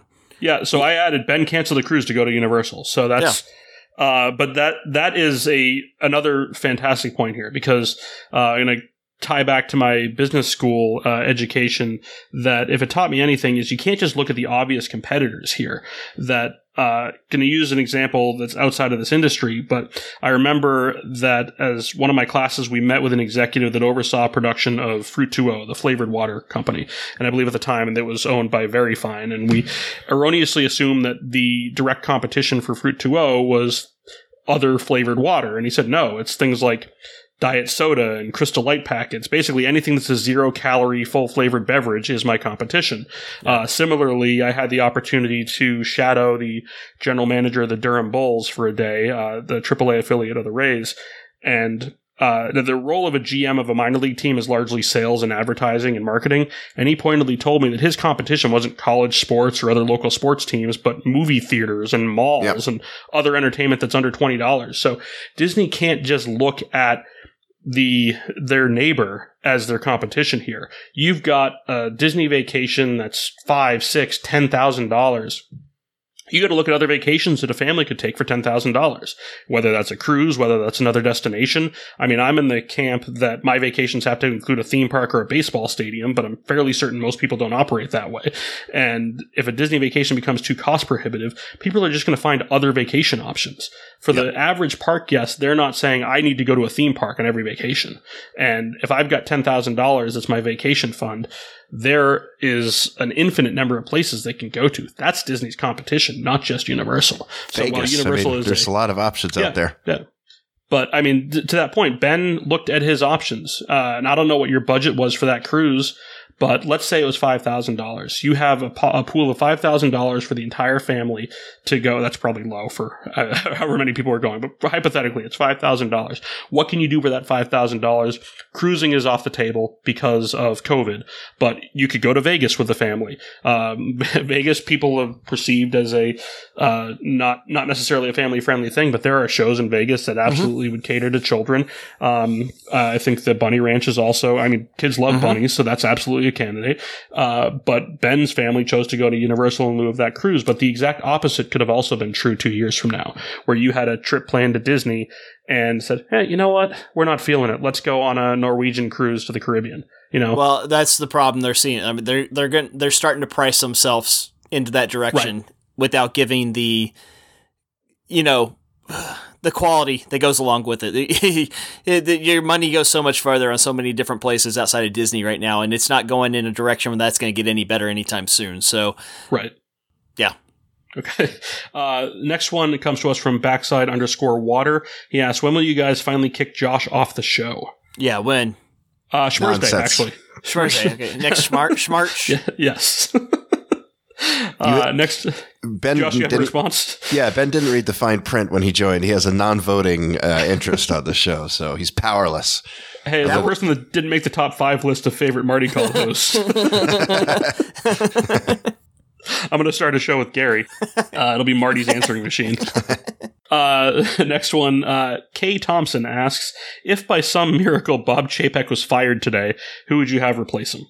So we've talked about this to a certain extent. I think in late 2019, early 2020, I truly believe it was down to Kevin Mayer and Bob Chapek. I think a case very well may have been made for Alan Horn as well, but he's in his 70s, so it's probably not. I'm guessing it was those two guys. Once Tom Staggs was basically told no, they started looking at other people, and it had to just be those two candidates. I don't know who else it would have been. But I also think that if Chapek is regarded by the board as a poor leader, the current leader in the clubhouse to replace him is probably not anybody we've heard of, because it's not Kevin Mayer. He's not with the company anymore. And yes, they could bring him back, but I don't know if you guys had any insight. There's certainly creatives, but I don't know that there's any executives. I think the answer here is not to answering this question too quickly, I think, is what got us into this mess in the first place. Very possible. So, I think, let me answer a slightly different question, which is that I hope what Disney is doing right now is going back to their roots with Disney University and the surprise that they had when Walt was diagnosed with cancer, and understanding that they need to be doing a better job of cultivating, a deep bench of There needs to be a succession plan there at all times. It can't just be that you install a new guy and he ends up not working out, because if Chapek had worked out and everybody loved him and he was great, he could die of a heart attack tomorrow, get hit by lightning or hit by a bus. I mean, I'm not trying to jinx the guy, but you don't ever know that you aren't going to immediately need to replace the person at the top. So when you're an organization as big as Disney, one of the things you really have to be doing is figuring out not just who the person is. That's not really the first question you have to be asking. I think the first question you have to be asking is, what are the attributes of the person who should be leading the Walt Disney Company? Because once you have, it's like a mission statement, or you were talking about the plaque in front of our fifth gate. Yeah. The reason those are valuable is because it gives you something to hold up and then look at potential candidates and say, this person's either a fit or they're not. Of course, there's an unknown and you never really know until they're in there. But I don't think that was there. Despite how long Iger was there, it just doesn't seem to me that they didn't have they might have had a system, but it doesn't seem as though it was very effective. I will say that. This turnover of power has been horrific. I'd like to see them have a chief creative officer and a CEO. Somebody that is dubbed a creative and the highest level of creative, but not the CEO. I got Ben, one. you're going to say something? Go ahead. Well, my CEO is, I'm going to money whip a guy who already runs a company that has a streaming platform, which is very important to know how to manage one of those with the Disney company. He's in the entertainment business.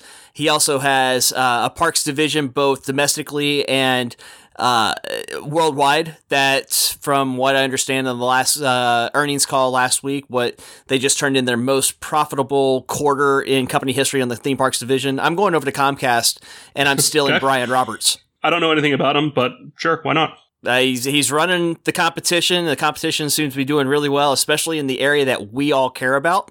We were talking about Epic Universe, where he's like, we're investing, we're going, we're opening in 2025. We are full steam ahead based on the success that they've had in the parks recently, during a freaking pandemic, for crying out loud. That's who I would go try to steal to run my company. The creative side, I'm made a comment about this on Twitter that got a pretty good discussion going on, but I would love to see, maybe he is the chief creative officer, but also put him in charge of the parks. And I'm fine with doing a 2-man team. I would go over and I would get Kevin Feige away from the Marvel side, and that's my new chief creative officer for the entire company. That guy is just tuned in and zipped in. I would go and get Jon Favreau as well. And put him in charge of the parks. I think you've got stability with the Marvel hierarchy, where not to say, like, Kevin Feige is probably the most indispensable person at Disney right now. Yep. From a creative standpoint, he is managing their cash cow, but at the same time, you look at the hierarchy of Marvel with is it Louis or Lou? D'Esposito and Victoria Alonso, who are basically executive producers on everything. And while they may not necessarily have the public-facing cachet as Kevin Feige, are right up there with him. And I don't know that anybody speaks ill of them, other than perhaps devout comic book nerds. And then Jon Favreau's right in that fold as well. Yep. So you have a creative hierarchy there to draw from that was previously like the Pixar hierarchy, where they had with John Lasseter at the helm. Yep. I have made a similar statement about John Lasseter back pre Me Too days, where he was the most indispensable person, but they did have other leadership step up there, and you could certainly make a case that Pixar has taken a step back since Lasseter has left, but they still have a strong creative team. But giving Kevin Feige more control than he already has is a good thing in my mind. I want two guys who just are passionate about the stuff that we're all passionate about, that are in charge of the creative side. Kevin Feige has made extremely few bad decisions over the last 10 years when it comes to the Marvel side. And the dollars just prove it, and the quality of the content that's come out prove it. Look what Favreau's done with Star Wars. Yep. The guy and the reason he's done so well with Star Wars is because he loves Star Wars. Right. He cares about what is being put out there. He knows what the fans want. He's making the right decisions. Well, guess what? That guy loves the theme parks as much, if not more, than he does Star Wars. Feige's a huge theme parks fan as well. put them in spots where they're, even if they're just the voice of reason, I feel like we don't have a whole lot of that in the parts of the company that make the major decisions right now. And I would love to see those two. They have done more than enough to prove that they could be major players in this company for the rest of their careers if they want to. Absolutely. Anything else on the future CEO? Oh, and if not Jeremy Brian Piven. Roberts, I was going to say, if not Brian Roberts from Comcast, I would go with the Sultan of Saki. If Brian Roberts from Comcast is unavailable, would former Orioles second baseman Brian Roberts suffice? Ooh, Tom Brady. He's available. He's available. Tom Brady, TB12. Put Gronk at creative. It's gonna solve all of the plant-based food crap that people are asking. We'll be eating seaweed instead of hamburgers. I'd like Brady in charge of Disney because he would ignore people from New England and probably not let them visit the parks anymore. Very likely. They just don't yes, exist. Yeah. Fifth Gate, Masshole Land. It's just nothing but Dunkin' Donuts, CVS's, and Citizens Bank with an eyesight. All right. Last question of the show comes to us from Michael Wolf. No relation to Dick Wolf of Dick Wolf Productions. What would have the 50th been like had COVID never happened? I think it'd be the openings and planning of 2020 to 2023 condensed into a shorter timetable. I think that's what it would have been. I think we're just seeing it stretched out is really what... I think we'd be riding Tron this summer. We'd already be on Guardians. Is that Tiger?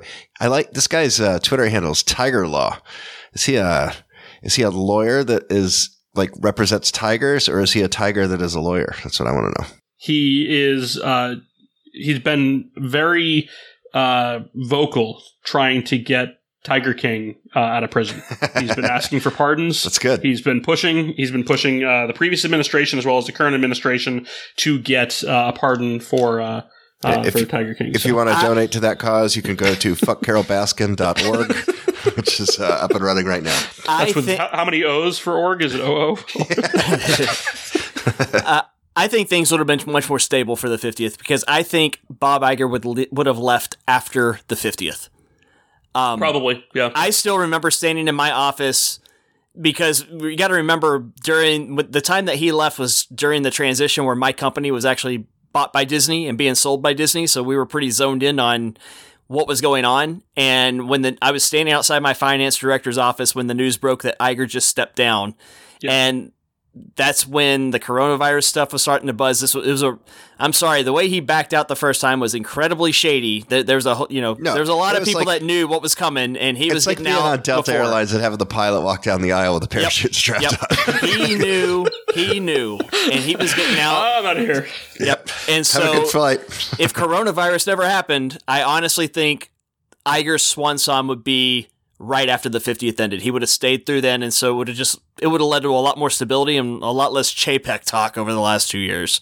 Let's play it out exactly how it would have done. So he would have stuck around until, as you said, probably even the kickoff of the 50th. He may have left in a similar timetable because he left in February of 20, although it took him 22 months to actually leave.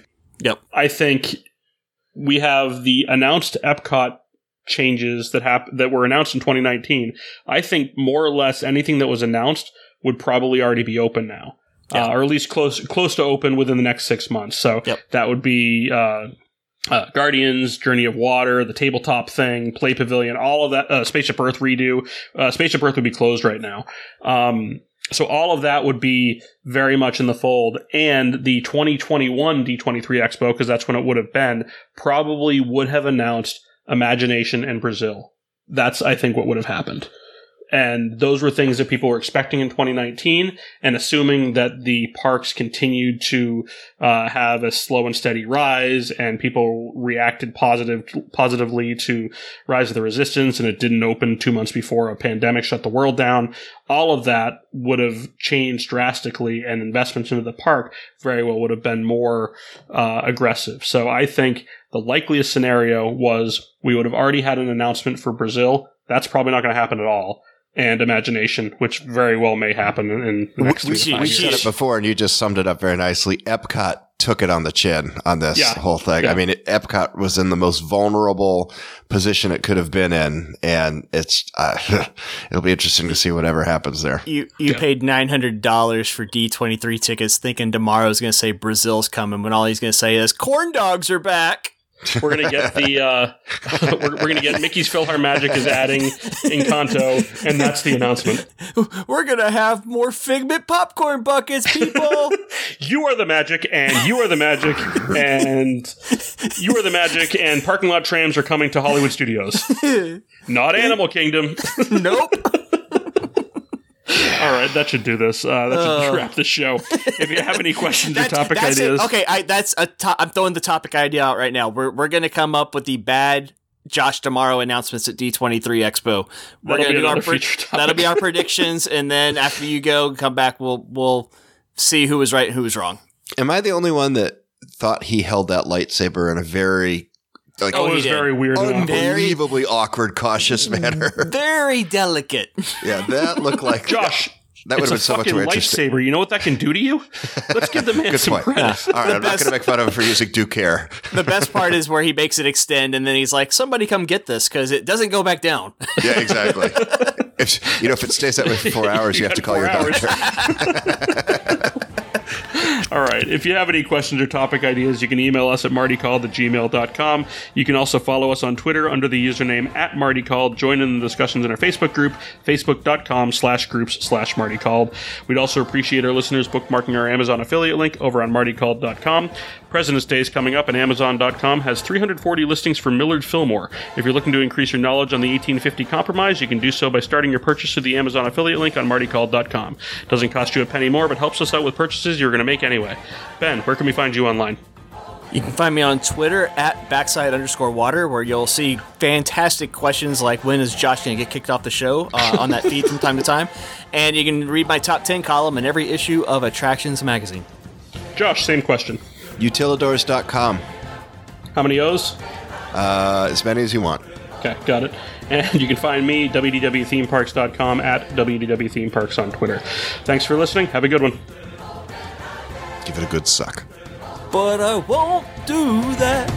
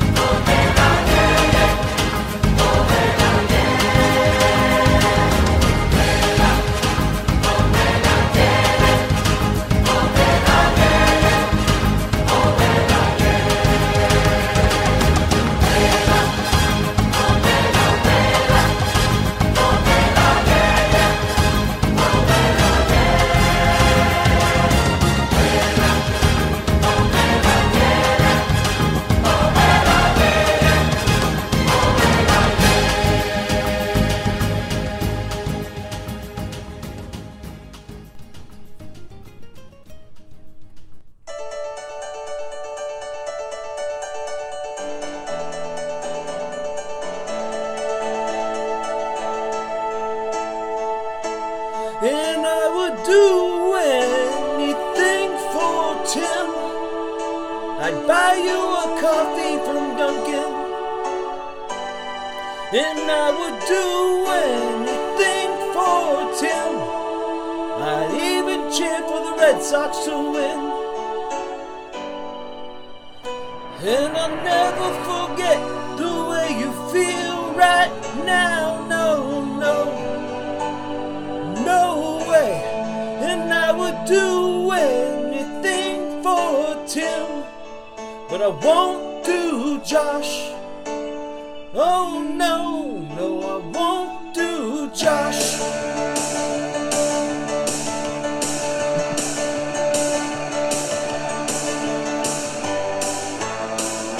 And some days it don't come easy, and some days it don't come hard. And some days it don't come at all, and these are the days that never end. Some nights you're breathing fire, some nights you're talking nice, some nights you're not like nothing I've never seen before or will again. And maybe I'm crazy, oh it's crazy and it's true. I know you can save me, no one else can save me now but you. As long as the planets are turning, as long as the stars are burning, as long as your dreams are coming true, you better believe it. And I would do anything for Tim. Oh, I would do anything for Tim. I would do anything for Tim, but I won't do Josh. No, no, no, I won't do Josh. I would do anything for Tim. I'd cheer for the Red Sox to win, but I just won't do Josh. I would do anything for Tim. Buy you a coffee from Dunkin', but I just won't do Josh.